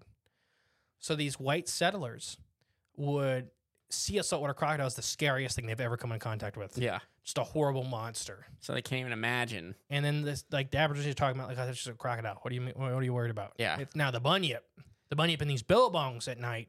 If it's a billabong, you hear these weird calls. You better run away. Like the bunyip will come and eat you. The Aborigines kind of use this as their own underground railroad to get out of areas. Yeah. So literally, some of the Aborigines would at night go through an area, and go, and all these white people would just take off. Rightfully so. So some of the bunyip stories may have been exaggerated due to this. So- a practice of survival. Who's the intelligent one now? Yeah, Yeah. the smart blacks. Gosh. It's just like I know. it pops up so much in the language. So bad, yeah. So they get so they were using these to help move through areas that were heavily being prosecuted in for just being Aborigines. Right. For existing. And it's amazing how much Aboriginal culture survived because they had a bounty on their head. I know it's There was people that made their whole careers and I can't on hunting Aborigines. like there's so much knowledge there too. That's the sad thing. The oldest written language, or oldest readable language on the planet. Yeah. Is it really? Mm-hmm. It's not cuneiform. 42,000 years. Okay. It's old. It's Yeah. pretty old. So it's not like written. It's because it's like pictograph. Oh, gotcha. Okay. So it's like it depends on what you want to define. Mm-hmm. You know what I mean? But I'm talking that they can look at it and tell the story. Right. Exactly. Yeah. Which their And- stories. To me, that's just might as well be written language. It doesn't matter that it's Yeah, written. same difference. Yeah. No. If you know any like Aboriginal lore stories, they're awesome. They are so awesome. And remember, if any of our Australian listeners, I know this has probably been a little rough for you guys to listen to because it's just hard to research on our end. Yeah. But please send us the Aboriginal stuff, like anything. Yeah. But I just want to say that Aborigines use these for cover. Another thing is it helped boost these legends are the kookaburras. Oh, Kookaburra sits in the old gum tree. Mary King of the bushes, he. Yeah. So kookaburras are members of the kingfisher family. Yeah. We have little kingfishers here in the U.S. Kookaburras are massive as far as kingfishers go. They're the big like boys. small hawk-sized. But they can mimic and make like so many amazing noises. Yeah, they're pretty awesome. Yowies, their Bigfoot also gets blamed on a lot of kookaburras. Or vice versa. Right. They sound like kookaburras. They're Or kookaburras. Kookaburras make ungodly noises. Yes, and they're like, oh, that's yowie. a yowie. Yeah. It's nice. It's this little bird going, Yeah. going nuts. Do people, it's same thing with the bunyip too? Yes. Okay. And they prefer, so kookaburras will actually hang out in caves and rivers, like in and then the billabong areas. And gum trees. And gum trees. Well, that's what goes around the billabongs. See? There we go. But no, so at night, kookaburras can sound horrifying. So that's what they think a lot of the white man legend of the bunyip got spread is not understanding that this little tiny bird is just making ungodly noise. Right, yeah. Just terrifying noises. So I just wanted to say that before we move on. Yeah, we're going to get into... what could it be? Right. So I have several things. I know you do. We can talk about this for a while. Yeah. The first one is hoax/folklore. And what I mean by hoax is that I just told you about the Aborigines portraying this creature. So some people think that it's purely, they pulled something out of their folklore that the adults are like, that's just our boogeyman. Yeah. But we can use this to our advantage to not be murdered. Yeah. So is that what propagated it into a white settlers moving into a very terrifyingly wildlife-rich country? White settlers moving in, and these Aborigines spreading these legends to help protect themselves, and that's what fired up the bunyip. Yeah. Like we talked about in the beginning, the bunyip isn't like has so many descriptions. Yeah, it's not one giant thing. bird, Yeah. a seal, an elephant, a starfish, a starving fish that crawls onto land, like literally all these things. Some guy. Is this a collective idea the Aborigines had to scare white people into air so they could move out of areas? Because a lot of Aborigines just retreated into the continent. Right, yeah. They just went into the areas that white people couldn't survive. Exactly. Only they could live there. I don't think like most people live like I think it's 60 miles from the coastline of Australia because it's like 99%. The outback is horrid. Yeah. It's deadly. So when I say hoax, that's what I mean. I don't mean hoax as in this guy dressed up out there in the bunyip. Yeah. There's even been convicts have used the bunyip to escape. But there's also stories of convicts being eaten by bunyips. Oh, gosh. But they could also have pretended to be eaten. No, so I think it's pretending both ways. That when convicts got out, they were walking in the swamps making scaring people away. But there's also these prisoner compounds. The prison guards could have been using the bunyips in the swamps around and being like, yeah, if you try to escape and run, you're just going to get eaten by bunyips. All right, yeah, they're all out there. Like literally you hear them all night, you know. Yeah. So is this all just kind of a big hoax, as in everybody using folklore to their advantage? Right, yeah. And it's just, as a collective, the stories have grown into just being all pretty much fabricated. But I think some of it's, some of it I can guarantee has been heavily hoaxed or heavily used to their advantage to pretend. I pulled a J and dropped something. Protect and scare people. So yeah, I mean, I'm sure that plays a big part in this too. Okay, my next one. A warning about danger. What I mean by this is that a lot of folklore makes up monsters to keep children away from certain dangers or to teach certain lessons. Right, yeah. So crocodiles are kind of fascinating to kids. Mm-hmm. I was hitting an alligator. I was hitting an alligator with a net when I was 6. Just because. Like an 8-foot alligator. I'm not joking. I got away from my dad. He was fishing. Didn't see the alligator. I have like a little kid toy net. I'm whacking it in the face. And Dad looked over, and I just remember him picking me up so hard and running. Yeah. And it was like at a hotel in Florida. Jesus. And I loved reptiles. Yeah. So just a big reptile. Yeah, big dog to you. Yeah, I'm hitting it. I'm hitting it in the face, and it's just sitting there. If it was a wild alligator, I probably would have been in trouble. This was like a hotel pet, quote unquote. Yeah. That like everybody, like that night, Dad seen a bunch, like the hotel dumping food for it. Yeah. So it was just sitting there waiting for me to feed it, but you're still dangerous. I know, and you're sitting there wagging it with a net. So what if this? So I guess what I'm saying is that there's all this stuff. Like kids are fascinated by reptiles. They're fascinated. So crocodiles, real danger in Australia. Venomous snakes in the water. Yeah. Super dangerous in Australia. Yeah. So what if this is the Aborigines version of, like I said, even in the beginning, it's their boogeyman.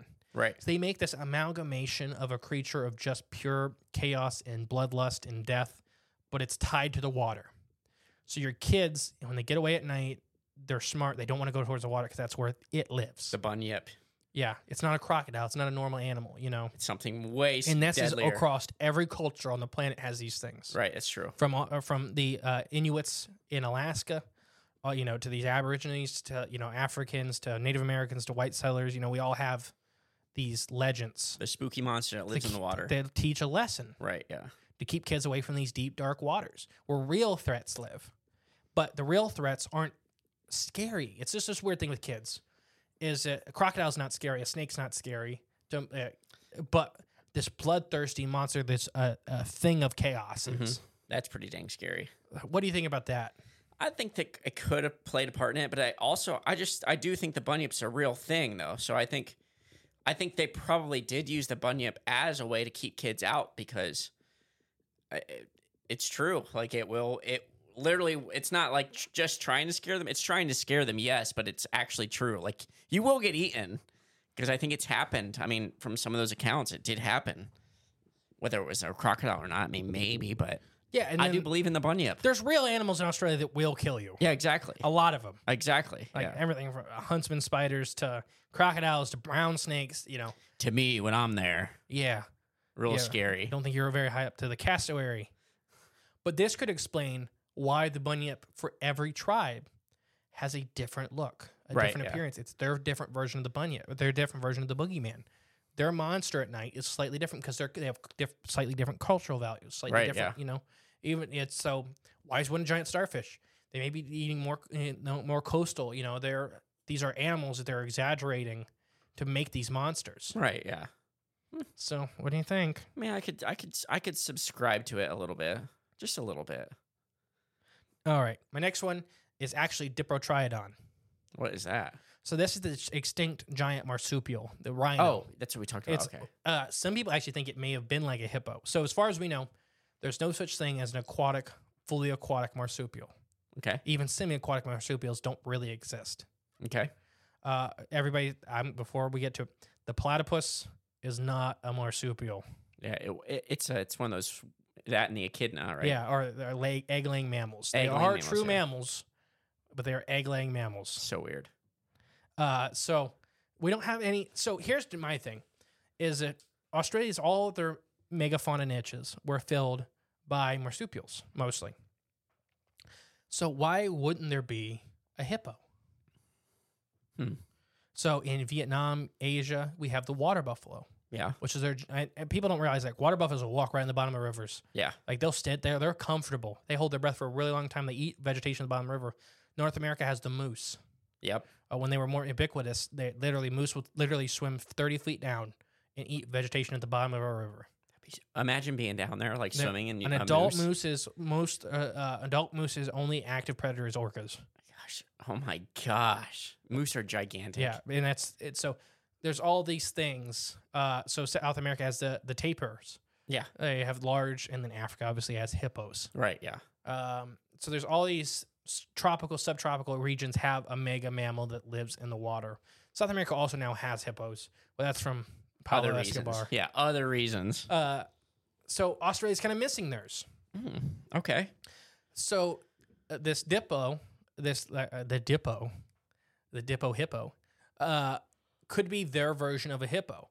And now it seemed to have very dense bones. It was a very, very large marsupial. It was very wombat-like. It looked just kind of like a supersized wombat, but it has evidence it almost even maybe had a horn like a rhino. Okay. Didn't have the sheath horn like that, but like a large bony protuberance. Gotcha. So for ramming or defense or whatever. Right. Yeah. Yeah. A lot of people think this could be their hippo. Now, let's say this didn't go extinct. This is living almost entirely like hippos, except they're a lot more solitary. So there's not these giant herds of them living in a river. Yeah. Each one or two takes a billabong. They stay in it until the night, and they come on the land to graze, Okay. just like a hippo. Okay. They're incredibly aggressive, just like a hippo. Yeah. Hippo's extremely aggressive. And they just happen to be in lower numbers.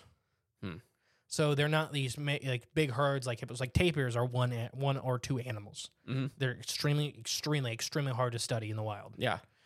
So what if this is them? They are a population that may be on the brink of extinction or very, very extremely limited numbers. And these Aborigines have been dealing with them for a really, really long time. Right, yeah. And they're like, yeah, they're aquatic. Aborigines had stories of these bunyips being grazers. And then coming out on land, they're just really aggressive. People get this idea that mammals aren't aggressive. Or not mammals, herbivores aren't aggressive. No, they're the most aggressive. Yeah, they are. Yeah. I'd rather deal with a carnivore. Because you know why? Carnivores are smart and they think about it. Yeah.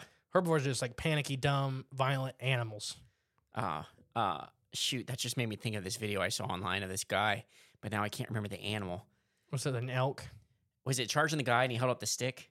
Oh, no. Oh, so it was some, it was some big like animal, or it was a big cat. A big cat was coming up on this guy and he just goes, he had like a spear in his hand and he just goes, and like holds it up like he was going to stab it and the thing just froze and paused. It's like, oh. And then he like kind of gave it like a little head fake and it just kind of hesitated. And then he held the spear up over his head and just started yelling and started walking toward it. And the thing just turned around and took off. So there's really a video going around of an Alaskan fisherman that has a gigantic, and I mean gigantic, grizzly bear. Starts charging them from like 150 yards away. Yeah. And he's this little tiny Inuit man. And he just starts running at the bear. Yeah. And the bear, you just see it in his face, like, ah, and then turns around and takes off. And then it's just like, it's because carnivores are, it's all about the fake out. And then once the prey or runs. the threat doesn't take the fake out, it's like, yeah, I'm not doing this. That's where the only reason honey badgers are still alive. Yeah, because they just act like it. Yeah. But they also are very aggressive. I mean, they are very aggressive, but a lion would bite through them in a second. Oh, yeah, in a second, yeah. But you see the lions kind of take off. Like, ooh. So what if these dippos are these hippos in Australia, and that's what people are having encounters with. So think about it. That could explain the very short fur. Yeah. That could explain this tiny round face, this big massive body, and this neck. That's kind of what they look like. Mm-hmm. It really fits a lot of descriptions. And we think they may have been, sorry guys, I hit the mic stand. They think they may have been aquatic or semi-aquatic like hippos. It's hard because it's just like we don't have any living relatives of them that are like them. You're right. I mean, it's a niche that needs filled, right? Yeah, so that's the thing is it's a niche that's open that nobody's occupying. Right, but the bunyip is. So yeah, it makes sense. I like that idea. I like that because it kind of puts it in a spot. It puts it in that niche. So now I like that idea. You heard me talk about earlier that a lot of people, some of these tribes talk about the bunyip would hug its prey to death. Yeah. With these giant claws basically stabbing into them. Yeah. So I have two kind of thoughts for this. Let me do my mammal one. The Paratrosius ozula was a cousin of the dippo that we just talked about. Yeah. But it was more like a giant ground sloth. Oh. Still walked on all fours, but had these front arms that had giant, long, grasping claws. And some people think they may have been aquatic. And there was aquatic giant ground sloths too. Ah. So in South and North America, there was a giant aquatic ground sloths. So they think that this may be the bunyip. Is this more? It's more ground sloth-like creature. These giant claws, this tiny head on this long neck, but massive bodies. Yeah. And then at night they were extremely aggressive, and that's why they hug. They literally take the giant claws and they dive them into threats and just squeeze them to death. Yeah. Well, yeah. It's just kind of what it would look like from the outside. Yeah, as Nacho Libre would say, give them the old anaconda squeeze. Yeah. Except they're jabbing, 1/2-foot long claws into your guts and then ripping you in half. A bit. Yeah, that's a bit more aggressive. And they're big. Right. Yeah. I mean, man, that kind of fits that. Yeah, I like this one. And I'll try to say it again. Poliotrustes azula. I can say azula. But it was very similar size to the dippo. It's actually in the same family group. But marsupials have what's called evolutionary radiation, which means they're very genetically related to each other, but have very different body designs very fast. Okay. So that's typical what you see of a species that gets into an area that has no competition. Gotcha. So they take every niche available. Yep. And then they slow down over time. So that's why, as in the process of evolution, that's why it slows down when niches start getting filled. Mm-hmm. Because like species radiation happens like right when there's nobody's having any of these jobs. Right, yeah. So that's why these two can be very closely related to each other and look very different. Yeah. Okay, that makes sense. Okay, so you like that one? Yeah, oh yeah, I do. I have another one you may like. All right. And I don't have any fossil records for this one, but this is one that came across my mind. As far as I know, I'm the only one. So those other two were heavily suggested by other people. This next one, I'm suggesting. Okay. So there's some carnivores, like the trilocene is one of the biggest marsupial carnivores, and there were some ancient, like the Thylacolea, which is like the big cat that had this almost beak, like tooth in the front. Okay. But it was a marsupial. Oh, okay. Weird. Yeah, and they had like koala hands. Very strange. Well, marsupials are just weird in general. Yeah, exactly. What if this is an actual solitary aquatic marsupial? Like a carnivore. Like I'm talking trilocene, Thylacolea, to where they have this unique body plan. They're living in billabongs. They're hunting people. They're hunting food items. Yeah. They're wrestling with crocodiles. I mean, we know for sure whatever the bunyip is a solitary creature. We know that for sure. And that could explain some really weird biology that this thing is supposedly having. Is it's a group of marsupials that's not been found. Right, yeah. And they were kind of like missing the large. So we had the big cats, like the Thylacolea. They're not big cats, they're marsupials, but the big cat niche. Mm-hmm. We're kind of missing the otters.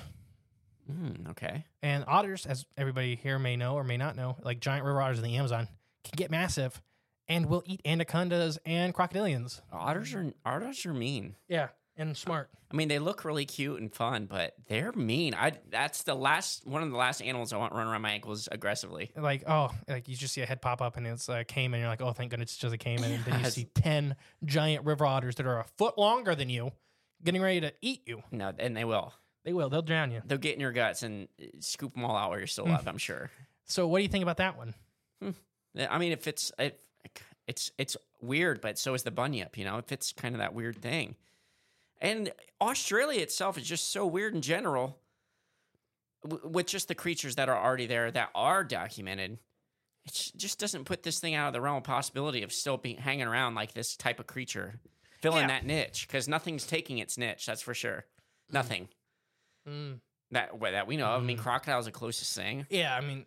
But... I think crocodiles don't mess with hippos. This sounds like exactly. You know, it's just not worth it. No, they'll get stomped to death. Even if they bite onto it just right. The hippos are so big. Giant saltwater crocodiles can win against a hippo. Yeah. You know, it's not worth it. Exactly. Giant. It's going to be a battle. But like we talked about last season, Australia has giant for sure. saltwater crocodiles. For sure. But it ain't going to be easy. And that could be why they're living in these billabongs, is it's protecting their offspring or whatever. It's it's... Yeah. Or it's just its own protection. Like, this is my home. Like, I'm in here. So that's that one. So the Aborigines are very, very, very convinced that whatever the bunyip is, it lays eggs. Okay. What about a giant platypus? Just a straight up... No, our platypus... A cousin. Are they... Whatever, the same family. Are they aggressive at all or known to be? Oh, yeah. And they're platypus venomous. Are? I didn't know that. Yeah, they're venomous. They're egg layers. They're highly territorial. If they got bigger, they'd kill us all. Platypus. It's like a weasel. Like literally, it's just the only thing that's limiting them from murdering everything on the planet is their size. Do they have teeth in their beaks? Yes and no. Okay. Weird. They're very different. They're very ancient mammals. Yeah. Oh, for sure. And there's argument. People argue with me that they're true mammals, but they are true mammals. They're just very, very ancient mammals. Yeah. Oh yeah. Well, if they're laying eggs, something's off. So anyways, these guys, like some of the original bunyip reports talk about it looking like people calling it a giant platypus. Yeah. People seeing it, calling it a giant platypus. A lot of the original reports talk about having a beak. Right, yeah. And fur. Like platypus. Having these giant claws they use as defense. Male platypus, actually have a giant venomous spur on their feet. They use to fight other males in a fight attackers. Okay. So a lot of these things are piecing together this weird hodgepodge of biology that seems to be like, well, if you see the bunyip, if you see its face, you're going to call it a bird. Yeah. If you see its back, you're going to call it a big mammal. Yeah. You see it swimming, its tail looks like a sirenian, like a manatee. So it could be platypus-like, like a cousin. Platypus are already so secretive and so endangered. Yeah, very. That there are there's only one in the entire U.S. and it just got here last year. In captivity? Yeah. Dang, That's nuts. So there's only, and I can't remember what the zoo it is anymore. It's out west. Mhm. The guy that does Doofenshmirtz on Phineas and Ferb was talking about it. Oh, okay. So what if this is giant, ancient, rare platypus? The Aborigines literally talk about them laying nests like platypus, laying eggs like platypus. And that's why they're like the only reason they're in these billabongs, they're not in their open river, is because they're nesting. That's their nesting season. Okay, and that's why they're extra hyper aggressive. Makes sense. The rest of the time, they're like a normal platypus. They're solitary. They're out there eating crayfish and mollusk. Mm-hmm. Like the Aborigines are convinced that the bunyip eats. And if they're that big, they could fill that niche of the giant hippo. The mega mammal. And I think they're just like, yeah. So, what do you think about this? A giant platypus. Maybe this one has me convinced now. I'm like all over the place on this one because there's a lot of good ones. There is. All right, you ready for the next one? Yeah. At the very end, we'll go through and Mike, you give percentages. Oh gosh. Okay. Giant starfish. It literally. I hit the mic again. Sorry, guys. Giant starfish. This is literally a giant freshwater starfish that's eating things. No.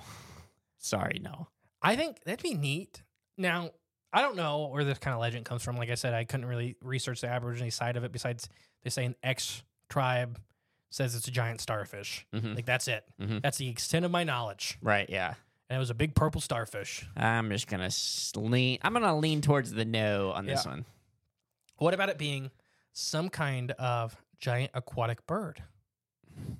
So we talked about the devil duck of doom is literally the name of it in Australia. It's a type of terror bird. But the cassowaries are monstrous birds. Right. We know for sure. We think that why they ended up so demonic almost is that the mammals they evolved with. Australia was such a scary continent. You think it's scary now. Yeah. That they were around with some of the biggest, scariest, weird carnivores on the planet. So they evolved to be super aggressive. So they evolved basically to be not worth it. Right, yeah. Just like we talked about the honey badger. Right, exactly. So this bigger cousin, we don't know a lot about the devil duck of doom, which is like a 10-foot tall terror bird. Mm-hmm. Big giant bill. It could have been aquatic. It could be more like a cormorant where they're swimming a lot of times. See, they're digging mounds in the side of these hills to lay eggs. I'm gonna say no on this one only for the only reason the bunyip, especially during the day, is usually in the bill, under the water. And almost every bird I can think of that even swims is always even underwater. They always float. They always come up and float. So there's like penguins, there's puffins, there's cormorants that don't float. That's Those are aquatic birds. Right, they are. It's You're true. thinking of like water birds are different than aquatic birds. Okay. Penguins don't float? No. So they sink like a stone if you drop them in? Not like a stone. They're like neutrally buoyant. Oh, okay. So if they swim down, they're going to stay down. If they swim up, they're going to go up. So a lot of these birds are like neutrally buoyant. Gotcha. I still don't like it. I don't like it. I don't think that's it. In my head. What about a last living dinosaur? Now here, so Australia. Later in the season, we're going to tear into living dinosaurs from around the world. Okay. Australia has a lot of them. Oh, I'm sure they do. The outback, like everything from like giant theropods to sauropods to hadrosaurs. And then they have that big national forest or whatever. That's the rainforest. The biggest uncharted rainforest on the planet is in Australia. Yeah, exactly. But the outback is also just massively it's huge. uncharted. Yeah. Like people don't realize that there's just like I was watching. There's this opal show where they go out and pick opal out of the exposed rock in the outback, and like they're only going like 2 hours out and they're about dying. Yeah. Every time they go out there. Yeah, it's crazy. And it's like they can drive another 15 hours. Oh yeah, and still that's why it takes forever to get anywhere in Australia. You got to go like around everything. Yeah, you can't drive through. So, what if this is a dinosaur? This is some kind of aquatic. So like Therizinosaurus was an aquatic herbivore with a beak that was extremely aggressive, had these long talons, and the feathers, and the mix of mammalian, reptilian, and avian traits. It's my favorite bird to catch on arc, or dinosaur to catch on arc. Yeah, sorry, Therizinosaurus. Kinda. I mean, birds are dinosaurs. Pretty dang close. Yeah. Like we covered this, like the stink bird. Yeah. Yeah. So what if this is something like that? It's an actual one of these remnant dinosaurs. Oh, could be. I mean, it's Australia. See, I don't think so. I just don't think dinosaurs, like as in true dinosaurs, aren't around anymore. Yeah. The stink bird's, I think, the closest thing we have to a dinosaur. And there's biologists arguing whether it is a true dinosaur. Oh, gotcha. It may be a true dinosaur. It may not be. It may just be a bird. Right, yeah, exactly. It's so odd. Right. All right. I played with you long enough. Yeah. You ready for the real ones? I'm ready. Oh, well, you better wait. So I'm going to kind of combine my last two Okay. because they're kind of the same, but they're different. So earlier reports at the Bunyip talk about these giant kind of tusk. Okay. Talk about like some of the small-headed ones always kind of have these big teeth or tusks that point out of their mouth. Okay. Others talk about this giant fleshy thing on their face. Like some people describe it as like a pelican flap. Others describe it as like this big protuberance. Okay. Yeah. I think that 99% of Bunyip accounts, reports, encounters, especially the olden days, were either walruses or elephant seals. Okay, so seals, pinnipeds. Like literally, yeah. So we're going to get into this. This is not, there's people written books about it being pinnipeds. So elephant seals. Let's talk about elephant seals first. How big are they? Massive. Okay. Elephant seals are the biggest pinniped on the planet. Okay. I believe they can reach 22 feet in length and right at 4,000 pounds. That's pretty big. They get about the same size as a great white shark, a big great white shark. That's pretty big. But on average, let's say they're 15 to 16 feet. Yeah. They're one of the only pinnipeds on the planet, including walruses, that great white sharks just really don't tackle. Leave alone, yeah. Because it's too big. Yeah. Orcas even really don't mess with adult male elephant seals. Okay. So we're Or you mean fully grown calf elephant seals? Yeah. So that skull, I'm glad you brought that up. The fetal calf full skull actually looks like an elephant seal skull. This weird thing that they're describing, this nose piece that they think it's why it's deformed. Yeah. Looks like where the trunk-like organ for the nose attaches to the skull. That makes sense, yeah. It literally looks like it is, in my opinion, it's an elephant seal skull. Is what they were showing. These big, what they said manatee or hippo-like bones in the middle of Australia. Yeah. But it were elephant seal-like. Would it be an actual elephant seal or like a cousin or like a close relative? An actual elephant seal. Okay. Like the ones we know today? Yes. Okay. So elephant seals have a funny thing about them. As there's both Antarctic and Arctic elephant seals. They're circumnavigating species. They'll travel, they're everywhere on the planet. Walruses are a little not as common, but we'll talk about them in a minute. Elephant seals have this funny habit of ending up where they shouldn't. Okay. In the 1800s, there's a report of one in the White River in Arkansas. Okay. And everybody's like, that's a giant seal. Yeah.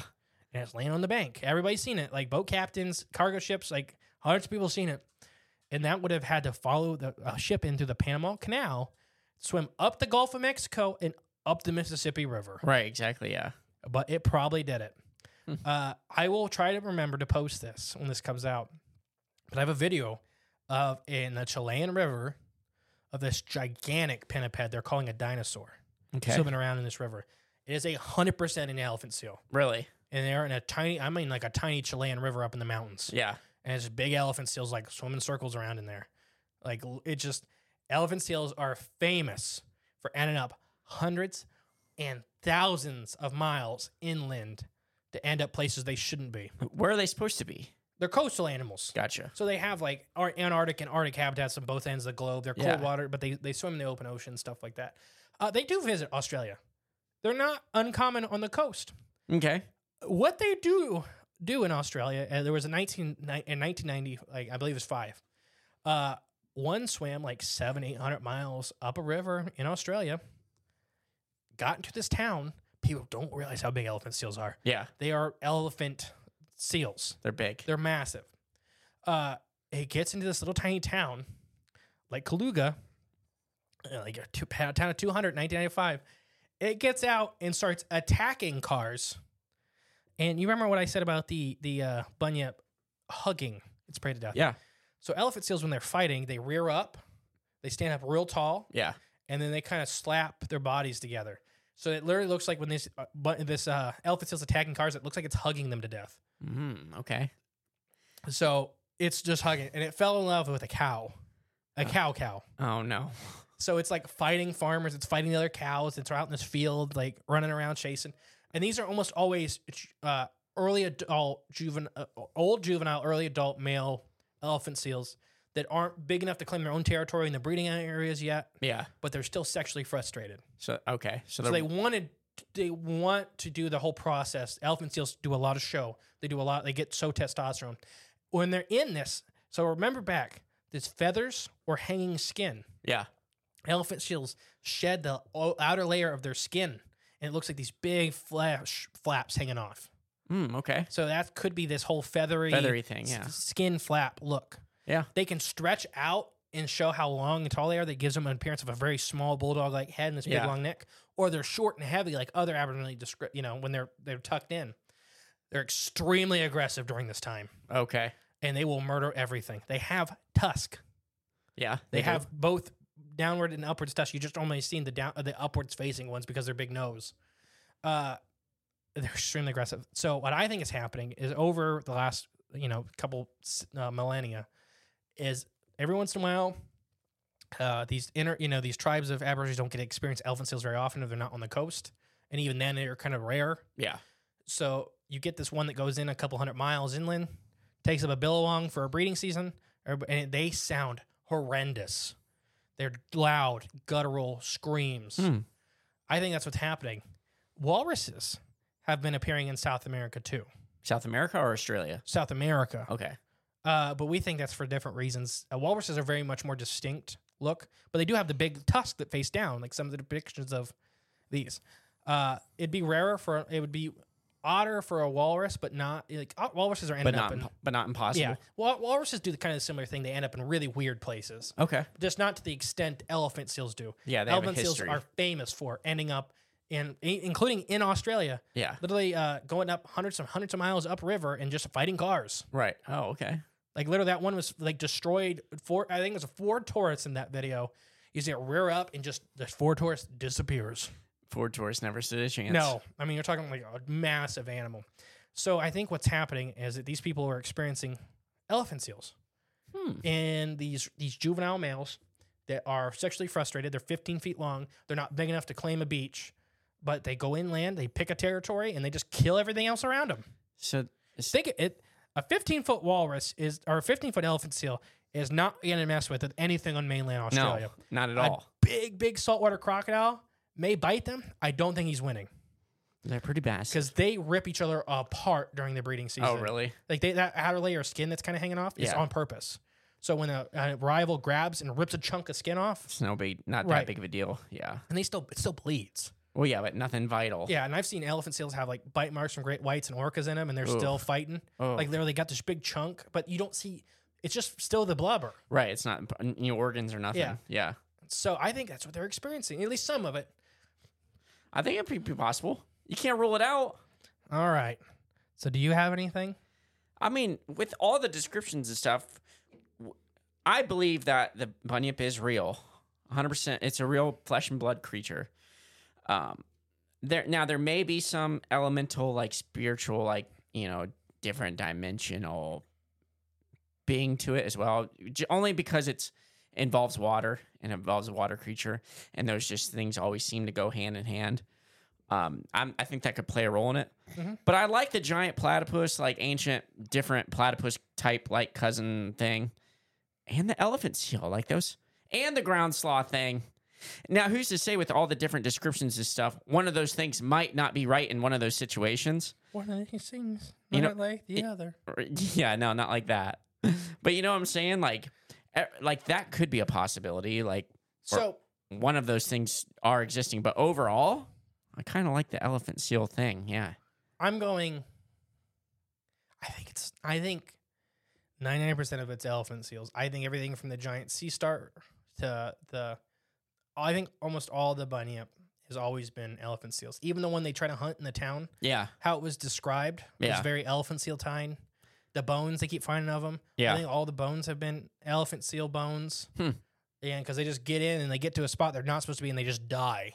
Yeah. Because they're a giant marine mammal. Yeah. And they get to this little billabong. The river dries up before they leave. Right, exactly. There are rivers in Australia that can run dry. And so they get into these like hundreds of miles inland and then it dries up and they cannot crawl back to water. Through the desert. They can only go a couple 100 feet. Yeah. So That would I think, suck. and then they just die, you know. So you have these big pile of bones with these weird skulls that nobody inland has ever seen because it's an Arctic seal. Yeah, it's not meant to be there anyways. Yeah. Yeah. So I think that's what's happening. Personally, I do think Australia's full of awesome cryptids. Yeah. And there are cryptids that are undiscovered by science. There are these weird biological things that are remnants. It's had amazing flora and fauna forever. I just think personally, almost all these Bunyip accounts, especially the white settler Bunyip accounts, are elephant seals. Yeah. From the bones, from the sightings, from them trying to dynamite it. Why it's only coming out at night is because they get sunburnt and stuff like that. That makes sense. So they're literally laying in the bottom. They're just raising their nose up to breathe, laying down, raising their nose up to breathe, laying down.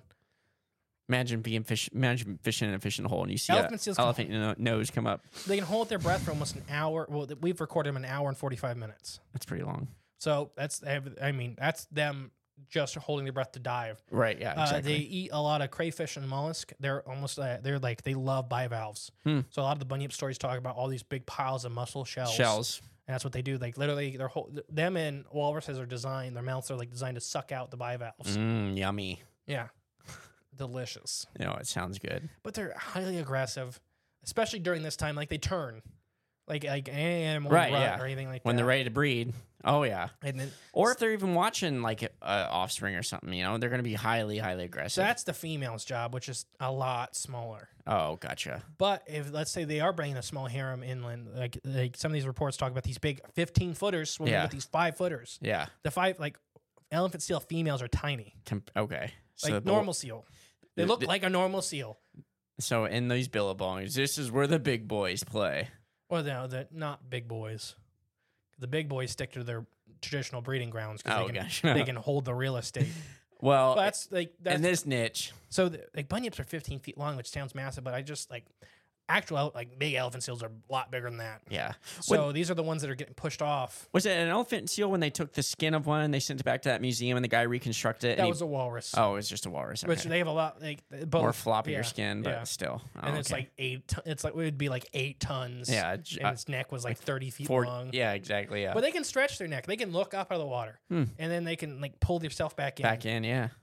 I'm going elephant seal with a slight sprinkling of walrus. I like the elephant seal. I like the giant platypus and the Now, sprinkled with I a little want it to be metaphysical. I want it to be a giant platypus. That'd be neat with the bill and everything. I want it. Yeah, we'll put it in a tank. We'll build an enclosure out back. I want it. Put it by the quail. I have been Season 4, The Great and Powerful Mystery. I hope you guys enjoyed this episode. I know there's a lot of reading towards the hunts from old white people, and I hate reading old white people's writing, but that's just what it is. You know, we just report what was the facts. Yep. So like I said, I've already been The Great and Powerful Season 4 Mystery. And I've been the infamous Jay. And if you have any Aboriginal stories, folklore, anything at all involving the Bunyip, please send it to our email, cryptsofthecornpodcast@gmail.com, or to our, what's that thing called again where you can voicemail in? Speaker pipe. There's a link down below. Speaker pipe. Click the if you got any stories, if you just want to share any of that. It's like a call-in. It's like a voicemail service. Yeah, so we can hear your voice. And sometimes people, I don't like writing. It's easier for me to do that. 100%. Yeah. So yeah. But yeah, let us know. All right. Bye. Turn your thing up. The dial. It's okay. Podcast. Please share with a friend you think would like us. It's the best way to help our show grow. Leave a comment, rate us, a 5-star review, and remember, there is always extra content on Patreon/cryptsofthecorn.com. And don't forget, stay magical.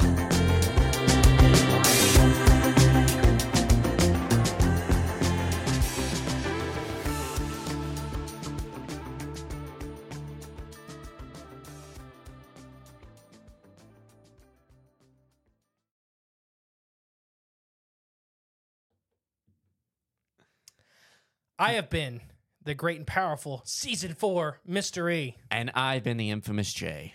All right, guys. Bye. There's that. Thank you for listening to Crypts of the Corn podcast. Please share with a friend you think would like us. It's the best way to help our show grow. Leave a comment, rate us, a 5-star review, and remember, there is always extra content on Patreon/cryptsofthecorn.com. And don't forget, stay magical.